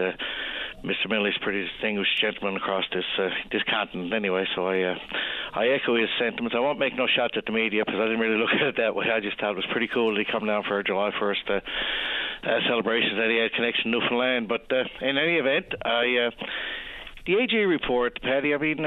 I know you had a lengthy discussion with the AG, just part of it there when it was meetings, but I mean, I think we all agree. I mean, this issue is not a new issue. It's one that I think me and you have discussed many times, and I discussed publicly back, a year or two ago about Munn's lavishness and the overspending and the, no checks and balances and what have you. And it's well documented. Myself and former President Timmins didn't see eye to eye on Munn's expenditure, so much so she publicly told me I was uninformed at one point along the way, and which that's irrelevant. I mean, that's here and there.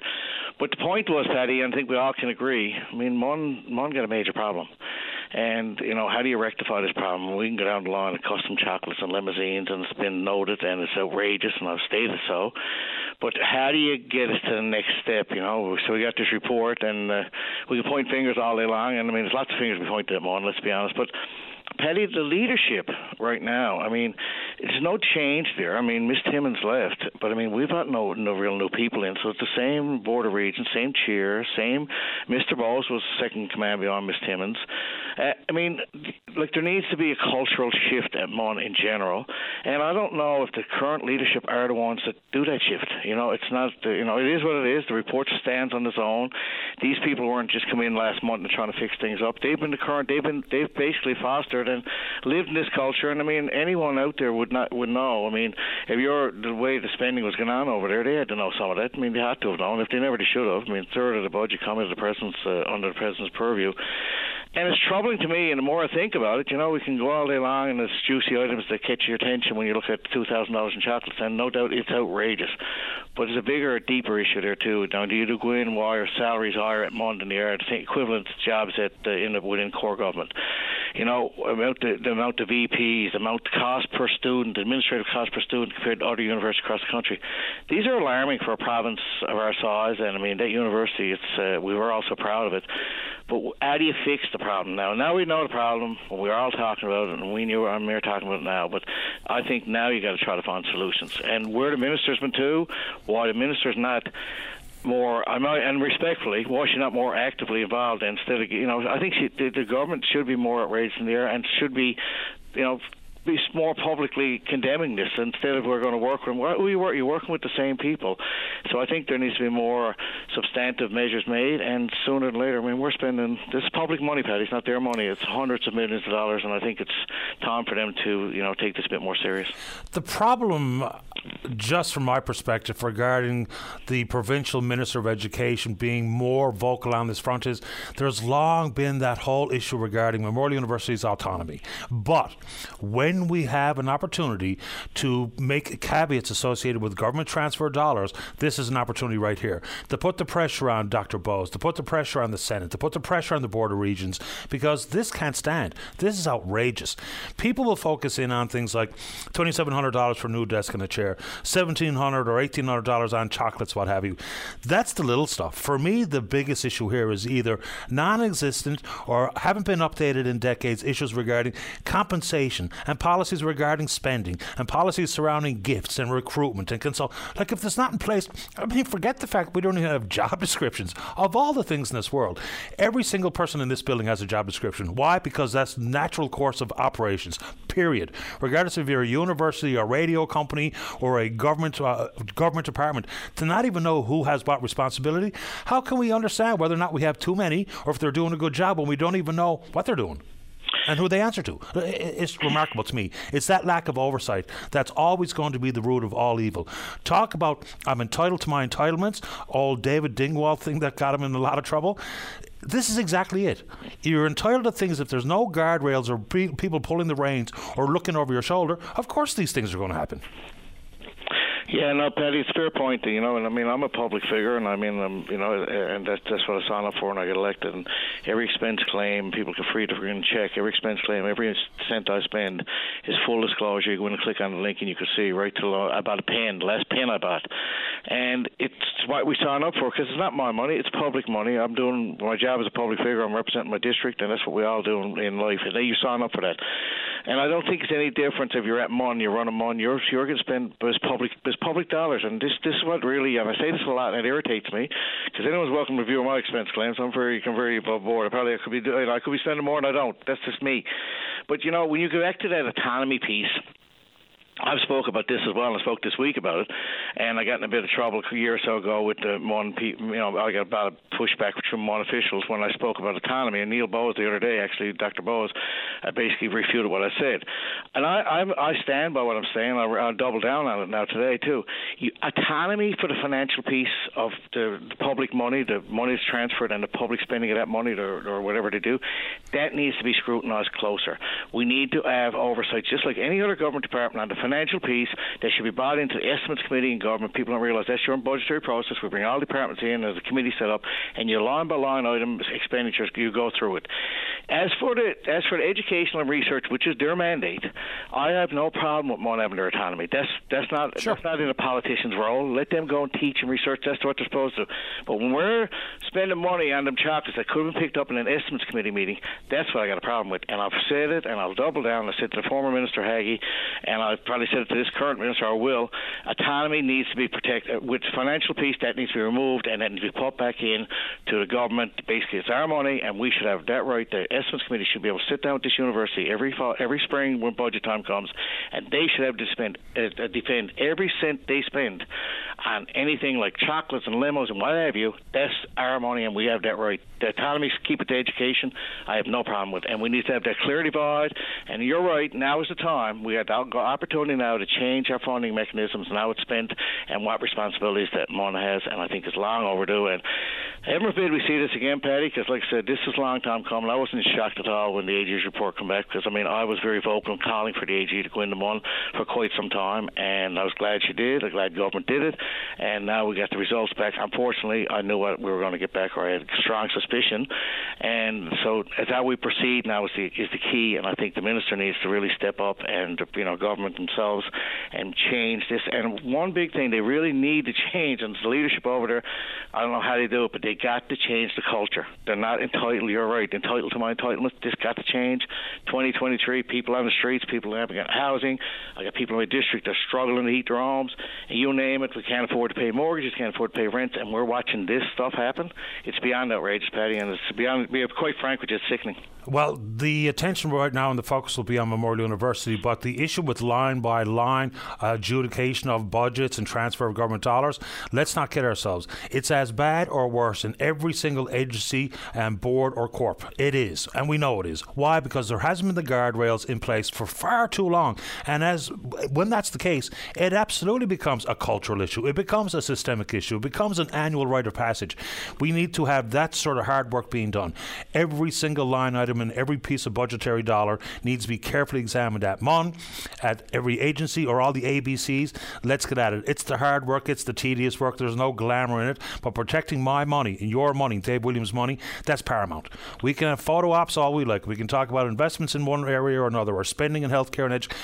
We got to do the hard work. It is going to be real grueling stuff, but it's about time. I appreciate the time this morning, Barry. Anything else very quick before I go? No, Paddy, as always, thank you very much. I'm sure we'll chat again soon. Appreciate it. Thanks, Barry. Bye. Barry Pettin, PC member of Conception Bay South. Let's take a break. When we come back, Dave wants to respond to what he heard from Jerry Byrne, the Minister responsible for immigration. Don't go away. Welcome back to the show. Let's go to line 4. Brian, you're on the air. Good morning, Brian. Line number 4, you're on the air. Hello? Hello. Yes, good morning. My name is Brian. I'd like to discuss the Minister of Immigration yesterday. Yep. The speech he made. Mm-hmm. Okay, he's talking about, we've overseeded the amount of people coming in, which is great. I don't see a thing wrong with it. The only thing I don't understand, shouldn't some of these government members be sizing up like there's no place to live out around the bay? You can't get an apartment, you can't, and then when you do get an apartment, the rent, you can't afford it? Like, what are we doing about our situation? I'm sorry, what is the question? Because if you're asking if immigration policy and ministers responsible should have a overview of what immigration means, not just with, filling job opportunities or labor shortages, but yes, it's access to healthcare. Yes, it's a place to live. They all has to be part and parcel with immigration policy, of course. Yes. Now, I'm thinking more of the rental issue out around the bay, and that, it's a job to get an apartment, and if you can get one, it's quite expensive right now. It's prices have gone, And where are they going to put all these people they're bringing in? Do they have places for them or not? Well, the last time we spoke with Minister Byrne on this, we asked him very specifically about how many are living in a hotel, very specifically about how many are getting provincial subsidies like through the NLHC and otherwise. Right. The vast majority of Ukrainians in particular, because that's where many people put their focus, have found market housing, which is good news. But yes, there's so many different stresses on the housing issue.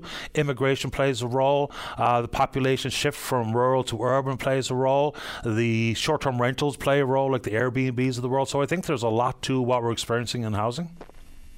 Yeah, I can understand that too. And I also think it's great because around here, my area, businesses help wanted, and don't seem like any of us would really want to work. So it's great they're bringing in these people. It's a hard situation. Businesses are closed because they couldn't get employees and such, right? Yeah. Sometimes I think we consider newcomers to the province and the country as people who were, quote unquote, taking the jobs we don't want. But of course, inside the world of immigration, some of the federal policies are very targeted about skilled individuals, tradespeople, medical professionals, and tech professionals and the like. So sometimes I think we just kind of think the immigrants are working at Tim Hortons, when immigrants could be your doctor, your engineer, your surgeon, your pharmacist. So they bring some skills with them. Now, certainly some need to learn the language, and they need to maybe upskill themselves to, have jobs beyond fast food or what have you. But, that's some of the moving parts in immigration that we don't always pay a whole lot of attention to. Yeah. Now, as I said before, I have nothing against immigration. I know, we are all immigrants from somewhere or another, right? True. Yep. But just the housing issue. I know, like I said, where I live, the apartments, you could get a 2-bedroom apartment around here for about $750 a month. And now that's crawling anywhere between $1,200 and $1,500 a month, right? And there's not much availability, So I'm just wondering, and I'm sure these hotels are being paid by the government, wouldn't they, for immigration people? Yeah, I mean, there have been newcomers staying in hotels. That's absolutely true. We're also told that the government keeps some of these hotel rooms available for the next wave of newcomers, regardless of where they're from, which is something we need to know. Like, exactly, for starters, is it true? And secondly, how many of them are there? And now, so far as rental costs go, you know, everything that the landlord touches has also gone up, right? Whether it be the mortgage rates, which if you had a variable mortgage on a rental property, of course there's going to be some additional costs passed along to the renter. The trick there is just how quick the rents have been increased and the amount of time people are given a heads up of these coming and pending increases. Yeah, you're right on there, but like I said too, it's not only the increase, it's the, like they're just nutting. Like I own a couple of apartments myself, and I get calls left and right, like from different people around. I'm sure everybody else is too. There's nothing available, you know, in this area. And I'm talking about the Bay Roberts area and surrounding areas, right? You know, so it's whatever. I don't know. Understood, Brian. There's a lot to it, you know, but on the federal level, curiously, former Immigration Minister, current Housing Minister Sean Fraser talking about, you know, putting a cap on international students. What? I mean, the international students are the exact type of newcomers we need, like specifically what we need. So that's a curious, weird old place to start, and I asked him about it here on this program. But making sure we get immigration numbers right, because nobody wants to move to a country without a place to live or a job, right? So it's not only in their best interest, but it's in our collective best interest to ensure that the numbers are reflective of opportunity. Housing, doctors, jobs, all the rest of it. I appreciate the time, Brian. Anything else before I get to the news? Yeah, I'd like to mention one thing about the what's his name, Byrne or something? Jerry Byrne? Jerry Byrne? Yeah. Like, you know, he's all over himself, and he's glad what he done and all this, and they exceeded the amount coming in. Now, but Jerry Byrne haven't got to worry about renting an apartment or anything. I mean, he's getting a government salary, he's getting a federal government pension, he's also entitled to a provincial government pension, and on top of that, he turned around a year or so ago and applied for status card. You know, like, where's this guy coming from? All those are true. And I can't speak for where he's coming from, but what you said is true.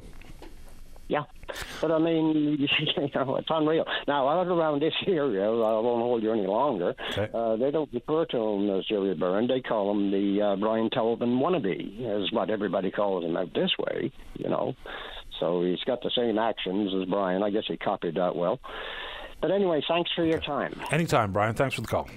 Bye. All right, take care. Bye-bye. Let's get the news break in. When we come back, the Mayor of Stephenville is Tom Rose. He's in the queue. Don't go away. Join Greg Smith weeknights at 5:45 as he chats with local musicians about life, inspiration, shows, and new music. Tune into Soundcheck, your backstage pass to the local music scene on your VOCM. Welcome back to the show. Let's go to line number 3. Say good morning to the Mayor of Stephenville. That's Tom Rose. Mayor Rose, you're on the air. Hey. Good morning, sir. Thanks for having me on today. Happy to do it. We're going to retrace some ground here today, but maybe some folks listening haven't heard some of our conversations. Let's go back to the beginning. When the airport was, you know, struggling, quite obviously, there was monies coming from council that would be transferred to the authority for continued operations. Why wasn't there the fundamental of a request for proposals so that we knew that we were getting in bed, or pardon me, making a sale to someone who's well-financed, can follow through on plans, get value for money? So why wasn't there an RFP? Well, really not my stay on that one from the structure of the Stephenville Airport Corporation. It wasn't a town decision because the town didn't own the airport. So basically, the airport is owned by the Stephenville Airport Corporation at the time. It's now owned by the Stephenville Diamond Group of companies, the Stephenville Diamond International Airport. But the divestiture agreement that happened in 1998, the airport didn't go to the town of Stephenville because under the Municipal Act, we weren't allowed to own it. It went to a non-share group that was actually formed by the Stephenville Town Council back in 1989, knowing that the divestiture was happening. It took from 1989 to 1998, but actually it wasn't in the responsibility of the town of Stephenville. They had an interest. They followed through with it, and the terms of the agreement were met by lawyers from both sides of the equation, and the rest is history. So the town, given the fact that there was repeatedly transfers of town monies to the operations at the authority, no authority or auspices for the town to play a role in how and where that airports get sold? No, and here's something that we've heard, people saying, oh, we sold the airport. Well, an airport and a port facility, they're regarded as sustainable pieces of infrastructure in a sense. They're not going anywhere. It was built by the U.S. Air Force Base, by the U.S. Treasury. Then it was run by Transport Canada. Then the government got out of running airports, and then it got run to a private community group that had no capital, no ability. They were in bankruptcy protection. The town was underwriting the operation in the tune of millions of dollars over the 20 years they sat there. The airport had no commercial service, unable to raise capital. We kept it going. Thank God we did. But now it's in private hands with private capital. It's got a new future. And Stephenville now has become a global asset because of the investment of World Energy, international partners. Stephenville's got a great future. It remains to be seen what's going to actually happen with the airport because, look, we've invited Carl Diamond on, so many of these questions will be for him and his group. Yeah. But the promises were enormous, thousands of jobs, $200 million for investment, building the drones, commercial air travel, all the upgrades that were promised. People, I think justifiably skeptical about some of this because even the monies that he was able to raise to clear off the outstanding liabilities, they came from a guy who won the lotto. Not necessarily traditional lenders and, the ability to borrow all the money to follow through on the promises. Are you still bullish? Because there hasn't been any activity. Any of the things that have been promised have not come to pass beyond the actual purchase, which was at a very small amount of money. And yes, he cleared off some liabilities, but are you still bullish on it? Because, where's the action? Yeah, there's no doubt if it would have happened earlier and we would have seen bricks and mortar and things happen in an earlier time frame, the skeptics probably would not be there. But remember, in August, he finally took control. It took almost 2 years, 23 months, because the airport was in bankruptcy protection.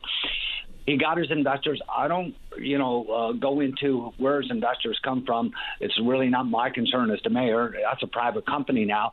But this past weekend, he had 8 of the senior business executives in Stephenville all weekend, meeting with the town council for updates, community engagement. He purchased some new equipment for the airport. They required some new trucks, bought several new trucks in Stephenville. And he talked about the plans of the airport development with a new terminal looking at starting in April, planning, execution, design, capital, so much. It takes time. But, I'm just really confident that in the town of Stephenville now, as of August 25th, we were writing off taxes for the town of Stephenville. We were putting money to keep the airport going. Now those days are over. We're about $500,000 to $750,000 ahead. And that's a lot for a little town like Stephenville with a $10 million budget. So taxes will start now to be paid to the town of Stephenville. We don't have to put any money in it. All the employees got a $10 an hour raise. They're getting new equipment at the airport. He got an executive team. I'm very confident in it's going to happen. It's going to take a little time, but you are 100% absolutely right.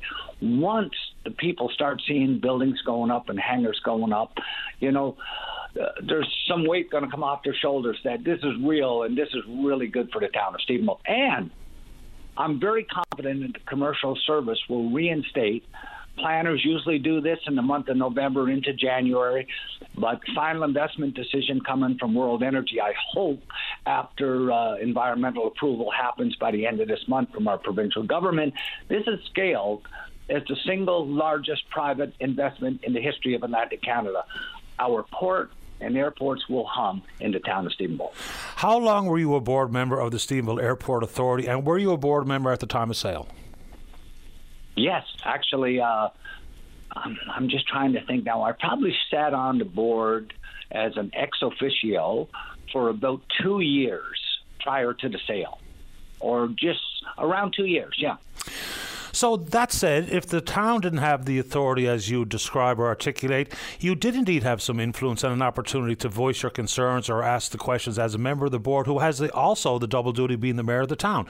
So that will go back to things like RFPs. So as the mayor, you don't have a role necessarily, but as a board member, you absolutely do.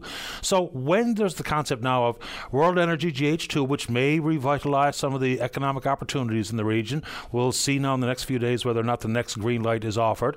So were you aware that World Energy GH2 was interested in a piece of the property for a lay-down yard and the consequential $2 million, I think is the number, in revenue annually now flowing to the Diamond Group versus an opportunity for your town, where you're the mayor, to recover some of the lost revenue, writing off taxes and transfers of monies. So did you know that that deal was in the offing prior to the sale of the airport?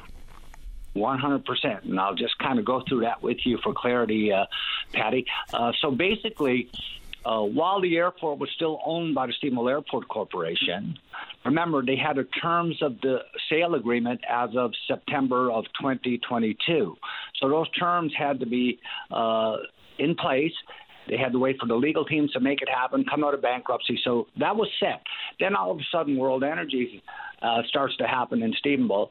World Energy needed laydown area, obviously, for this significant project, to lay down electrolyzers, wind turbines, nacelles, all the equipment associated with this massive mega project.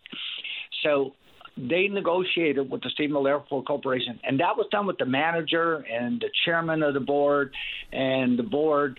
Remember, I was ex officio, so I had no voting privileges, but the quote number of you're saying what it meant per year, it was, I think, the lease, and I really don't want to get into it in the numbers because that's business to business. And even though I sat there as an ex officio, I had no voting rights to vote on that contract. The board did. I had to leave the room anytime the board voted on something like that. So basically, but the numbers that was reported last week by Mr. Hippie was exasperated by about 500%.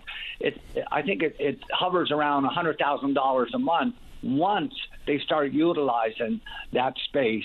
So it wasn't like $5 million a year. That, I think that was what he was quoting. It was just over the top there. Well, we've invited Mr. Diamond down, and I'll ask him those numbers specifically. He'll share or he won't. But as the mayor and as an ex officio board member, was there not an opportunity for you in both roles to know that this deal was coming, know the role the town has played in keeping the airport authority up and running, to suggest that the town buy the land that World Energy was going to utilise in an effort to not only have a say and a stance and a role in the play, but also to recover some monies? So why was that not considered and or done?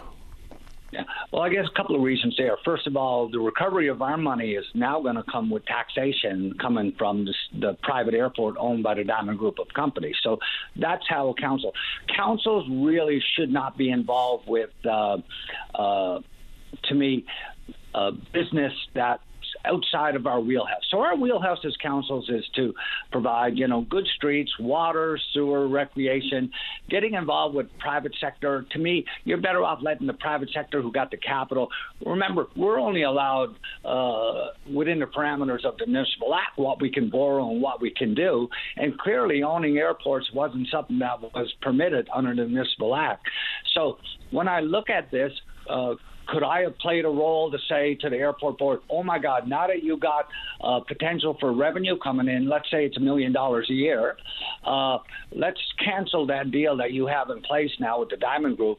To me, that would have been not a wise decision and could have set up litigation if they didn't have solid reasons to get out the terms of that sale. So I think the lawyers from both sides of the team did a wonderful job. I think the airport corporation's decisions that they made was the right decisions for the town, and the right decision for my town council. It has been supported by my town council at public meetings in the forms of motions and so forth. So we've done our due diligence. We've been open and transparent. It just so happened that Carl Diamond negotiated an airport that didn't have a lot of revenue potential. And in the terms of the 2-year transaction, something came up that showed that it would produce some additional revenue from non-aerospace or aviation activities or non-commercial airlines. It was laydown space for a hydrogen wind farm project. So good on him. Good for World Energy, good for the town of Stephenville and its taxpayers. So the municipal councils and leaders, it's not only about, as you describe, it's also identifying potential revenue streams, because simply relying on permits and fees and the antiquated property tax is not the best model of all time. So alternate sources of revenue are also maybe something that municipalities can entertain, and I know they're allowed to entertain by legislation. Last one. So you mentioned taxes. Has the Diamond Group paid any taxes as of yet? Well, in the closing of the sale, they had to pay off all the back taxes on the water and sewer, because the Stephenville Airport Corporation always paid their water and sewer. So now the deed of conveyance from the lawyers is coming to our tax department. The tax department will now prorate taxes from August 25th to December 31st, and invoices will be sent to the Diamond Group of companies, and they'll start paying property and business. But they have been paying Diamond Group. We've received checks for their water and sewer, because there are multiple charges associated with that at the airport. So it's we're in really good shape. And the other thing I just want to mention, Patty, is that because there's so much happening in Stephenville, we own some assets in Stephenville as a municipality. We own some land, and we have RFPs. Actually, one is being awarded or voted on to be awarded on Thursday night.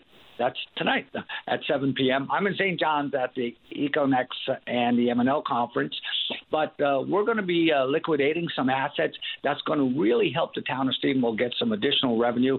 We're anticipating about $10 million in additional revenue coming into Stephenville to help with our streets and recreation and so forth.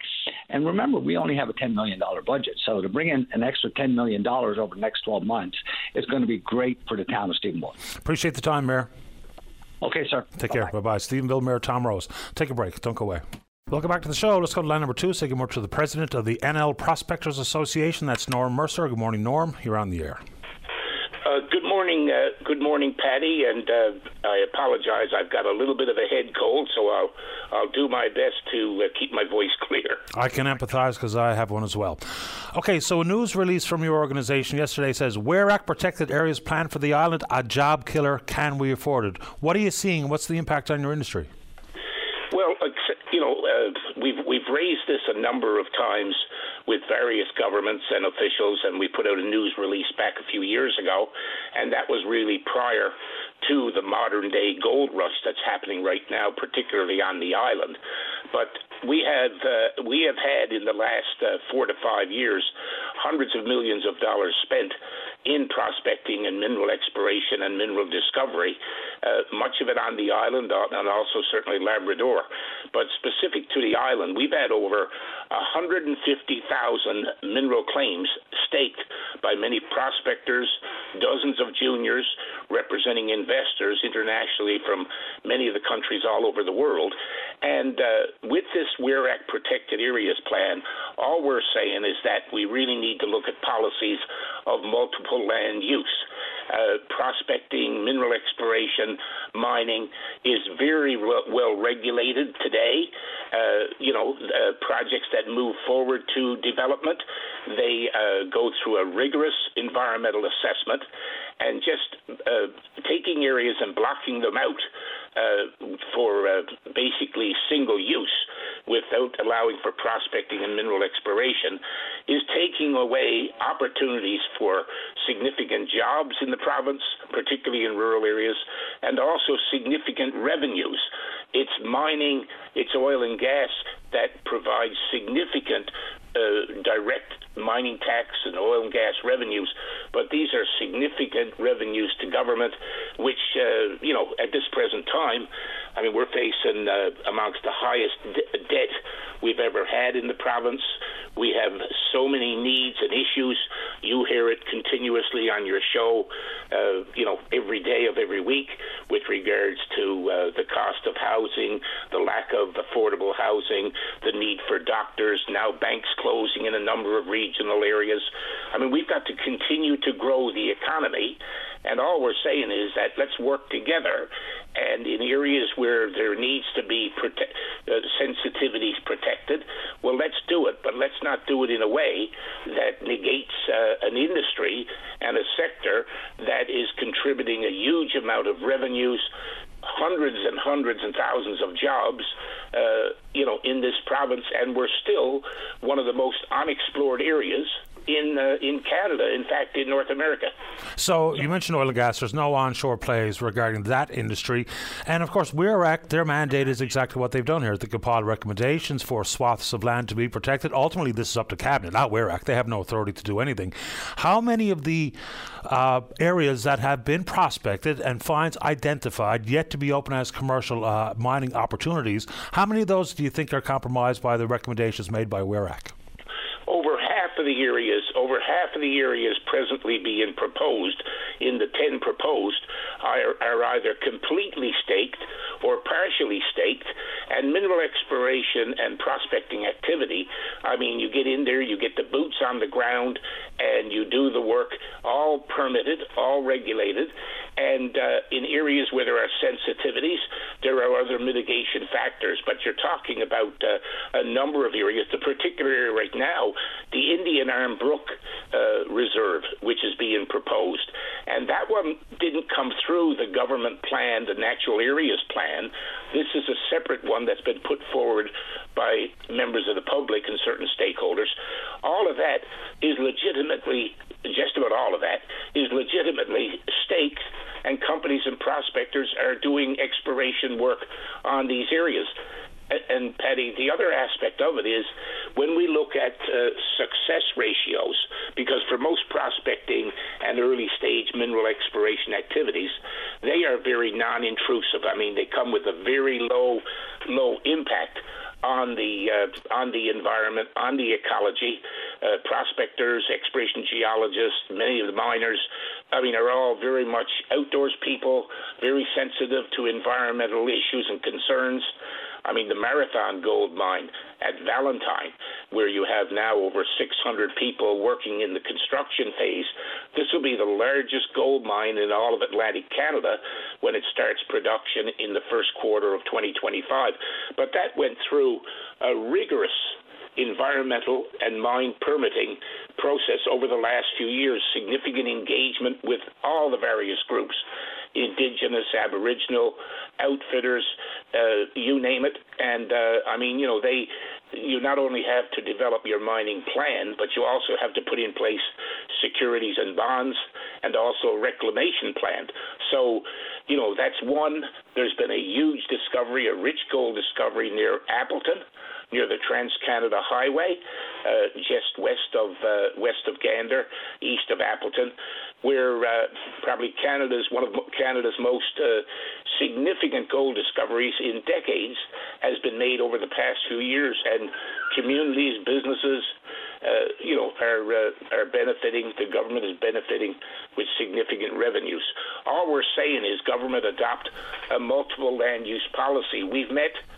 Over the last few years, we've met with different environment ministers. We haven't met directly with this present Minister of Environment. We've met a number of times with Minister Parsons, who has mines under his portfolio. And so we get mixed messages. On the one side, from Minister Parsons, who I respect, he says that there should not be single-use allocation. When we talk to ministers in environment and climate change, they say, well, look, it's legislated and it's government policy to move forward with a natural areas plan. We would like to hear from the Premier and all of the political leaders in terms of where they stand on these issues. We're a population of 500,000 people over a vast landscape which has so much potential, which has been shown to be true over the last 30 to 40 years as governments broke the old concession system where most of our mineral rights were tied up by a handful of companies and individuals, and we started training prospectors, providing small incentive grants back in the late 80s, early 90s, and let's look at what's come. We've had like Voisey's Bay. We've had We've had the gold discoveries at Valentine. We have the gold at Hope Brook and at Cape Ray and up at Kings Point. We have this rich gold discovery near Appleton, which has set off a staking rush and hundreds of millions of dollars in exploration. The Indian Iron Brook is an area just west of that. And as they're doing more and more work, they're seeing that not only do you see these deep crustal faults, which bring the gold-bearing solutions, but also splay faults, which come off of it, which also have great promise. Mm-hmm. So, and then Fashu Bay or Fushi Bay, that's another one. Like there's a whole range of them. Fair enough. I mean, it's a long time to have the Minister of the Environment and Minister Parsons back on the show to talk about this and a multitude of issues. We just wanted to touch base with you today, Norm, to get some elaboration on your position regarding these suggested protective lands, of which are minimal percentage of the actual footprint of the province, but of course would have implications for a variety of industries, certainly including mining, which is, if we don't see a mining boom soon, I'll be shocked, because even if we simply talk about critical minerals and the thirst for them internationally, there are big things ahead here. I appreciate the update this morning, Norm. Thanks for the time. Yes, and Paddy, just to finish off, we've had over the last several years the first recorded significant discovery of lithium-bearing pegmatites by two of the junior companies, and just to show the kind of promise and rare earths which we have in southeast Labrador, in western Newfoundland and other areas. But Piedmont Lithium, one of the largest United States lithium companies, has just entered into a joint venture to buy into this project north of Burgeo. Areas that are dying when it comes to rural areas of the province that have such potential, and the list goes on and on. So with the critical minerals push, with the new plan for a strategic critical mineral strategy, which I'm sure the province will roll out very soon, it makes no sense to us to have cross purposes where we can all work together and address any sensitivities.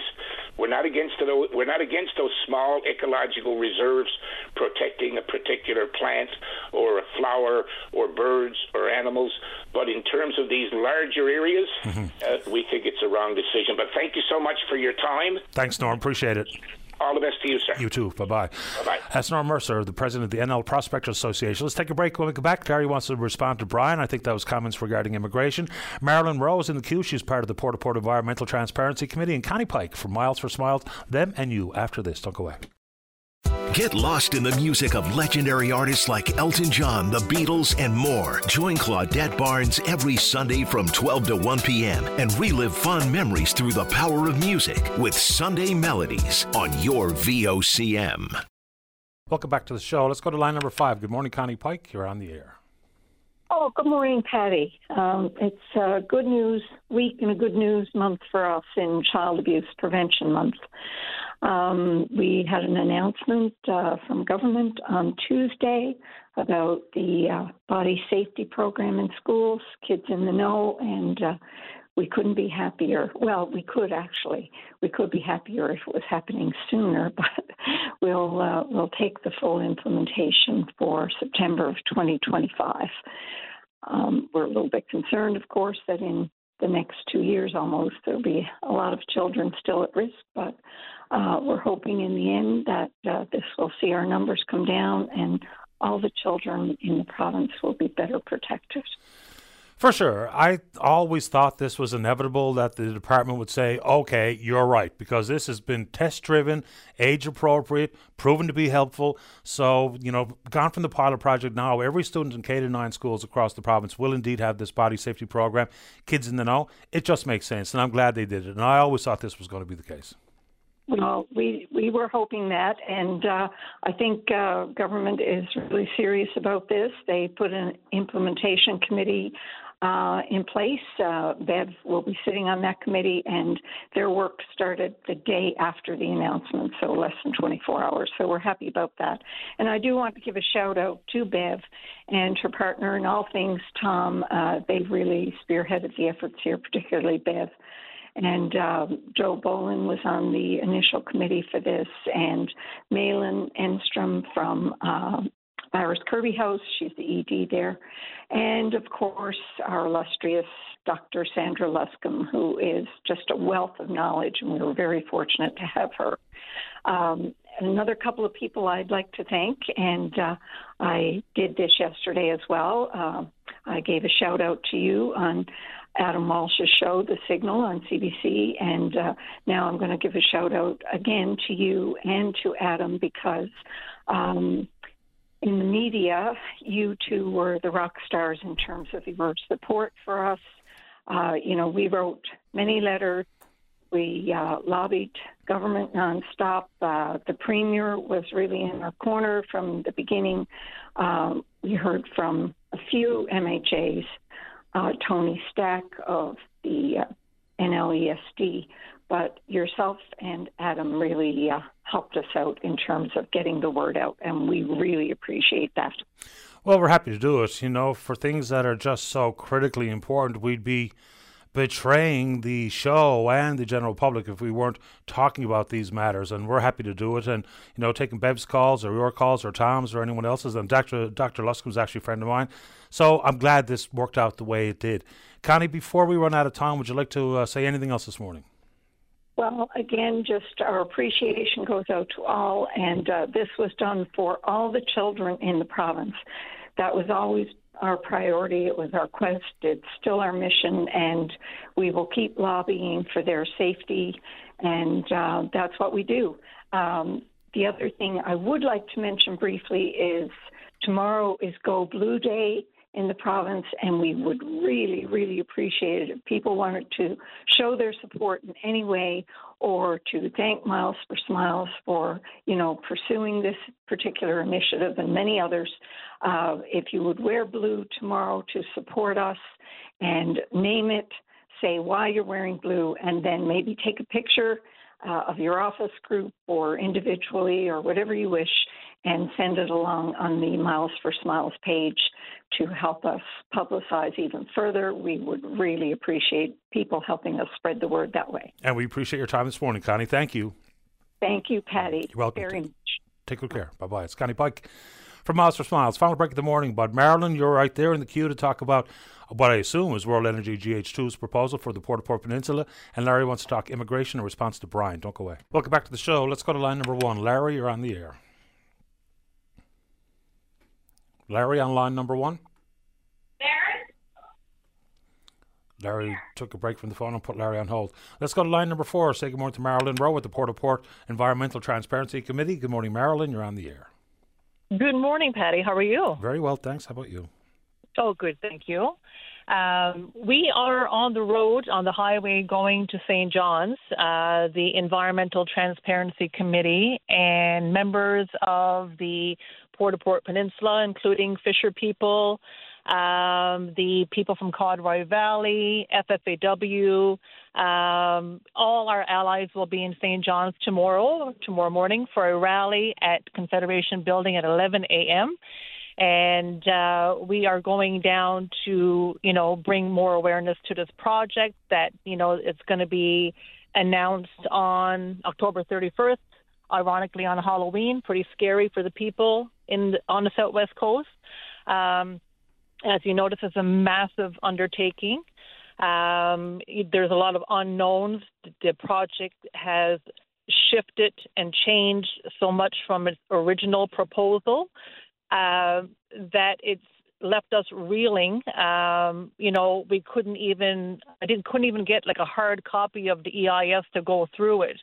But the parts that I was able to obtain is just beyond comprehension, the size and scope and the threats to the environment that this project will be on our backs. Because when you're talking about 656-foot wind turbines on mountaintops, these are monsters, and it's going to be in our backyard.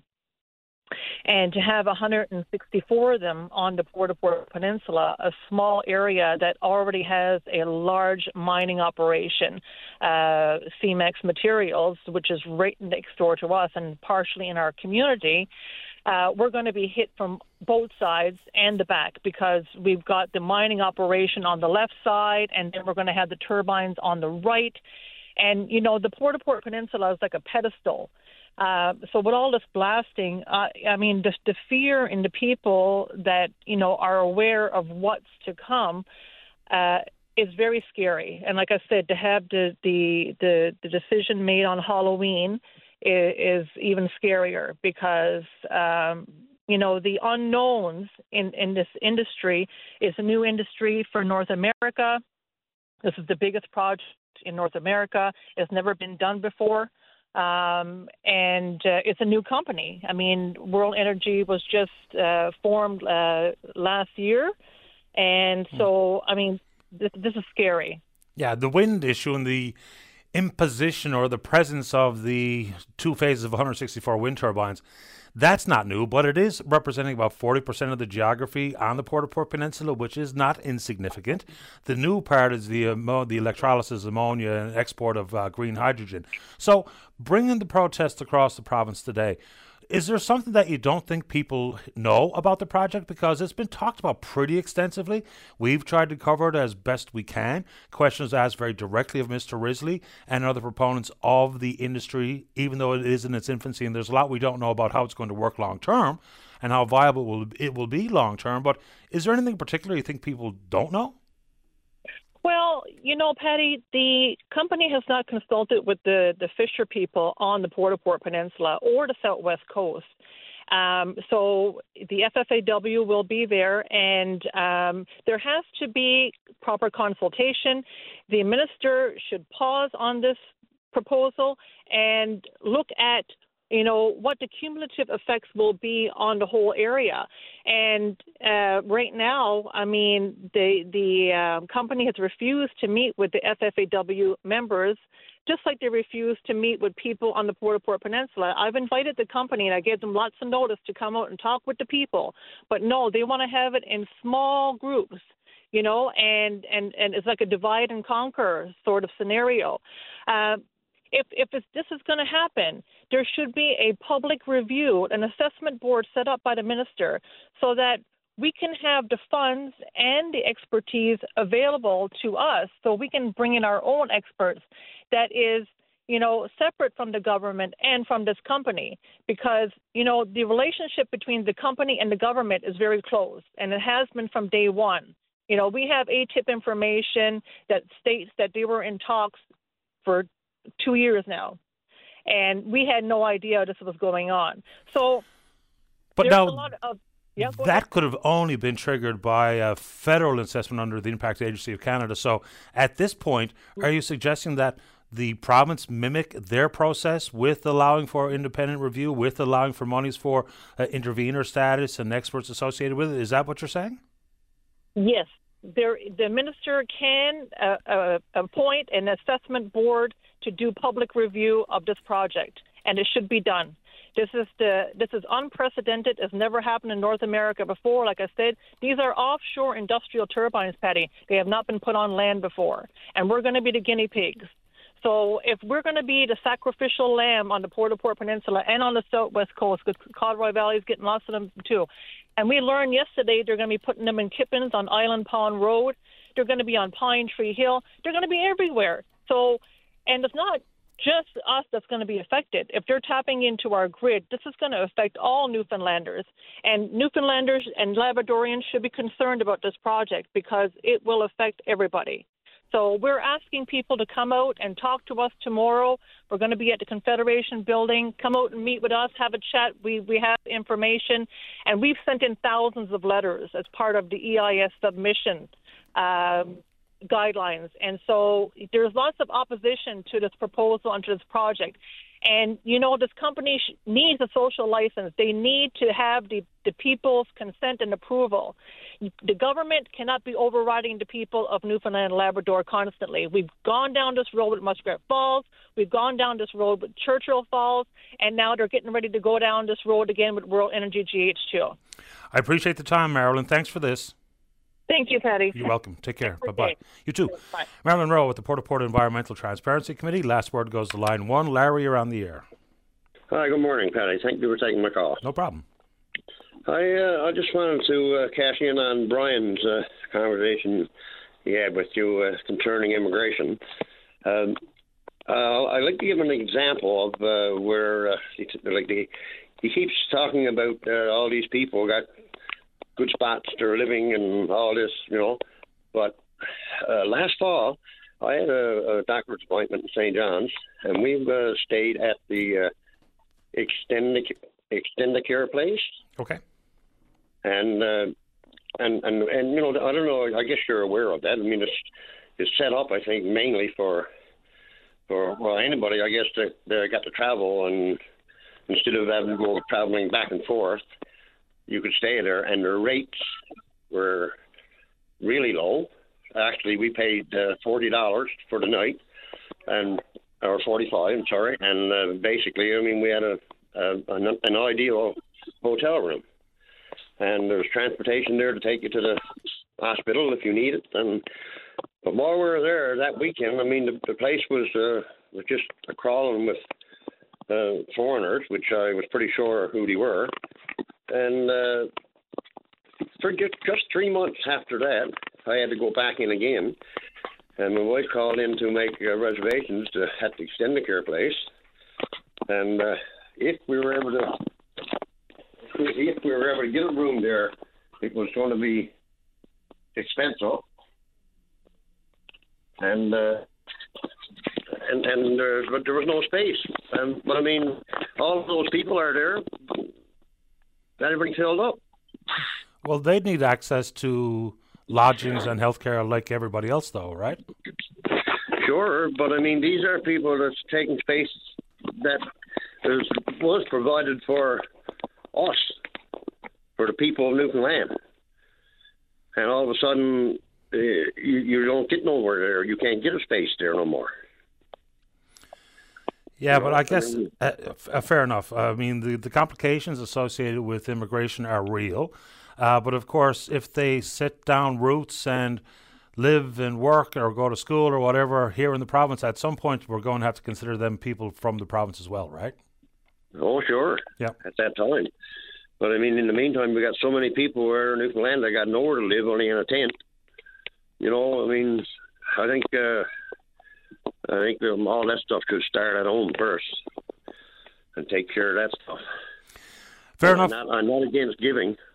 And immigration, I wish we had some to come here on St. John's, and sure would help us out here. As of now, our services there are getting constantly worse. Ferry service is just too bad to talk about. And the St. John's people are the ones who ends up taking most of the blunt from it, because Fogo is much larger than us, and they got more voice. Right. And just because of the time on the clock, Larry, we just cleared 12 o'clock, but you're welcome to come back another day if you're so inclined. How's that? Okay, good enough. Appreciate your time this morning. Thank you. All right, good show today. Big thanks to all hands who support the program, and we will indeed pick up this conversation again tomorrow morning right here on VOCM and Big Land FM's Open Line. On behalf of the producer, David Williams, I'm your host, Paddy Daly. Have yourself a safe, fun, happy day. We'll talk in the morning. Bye-bye.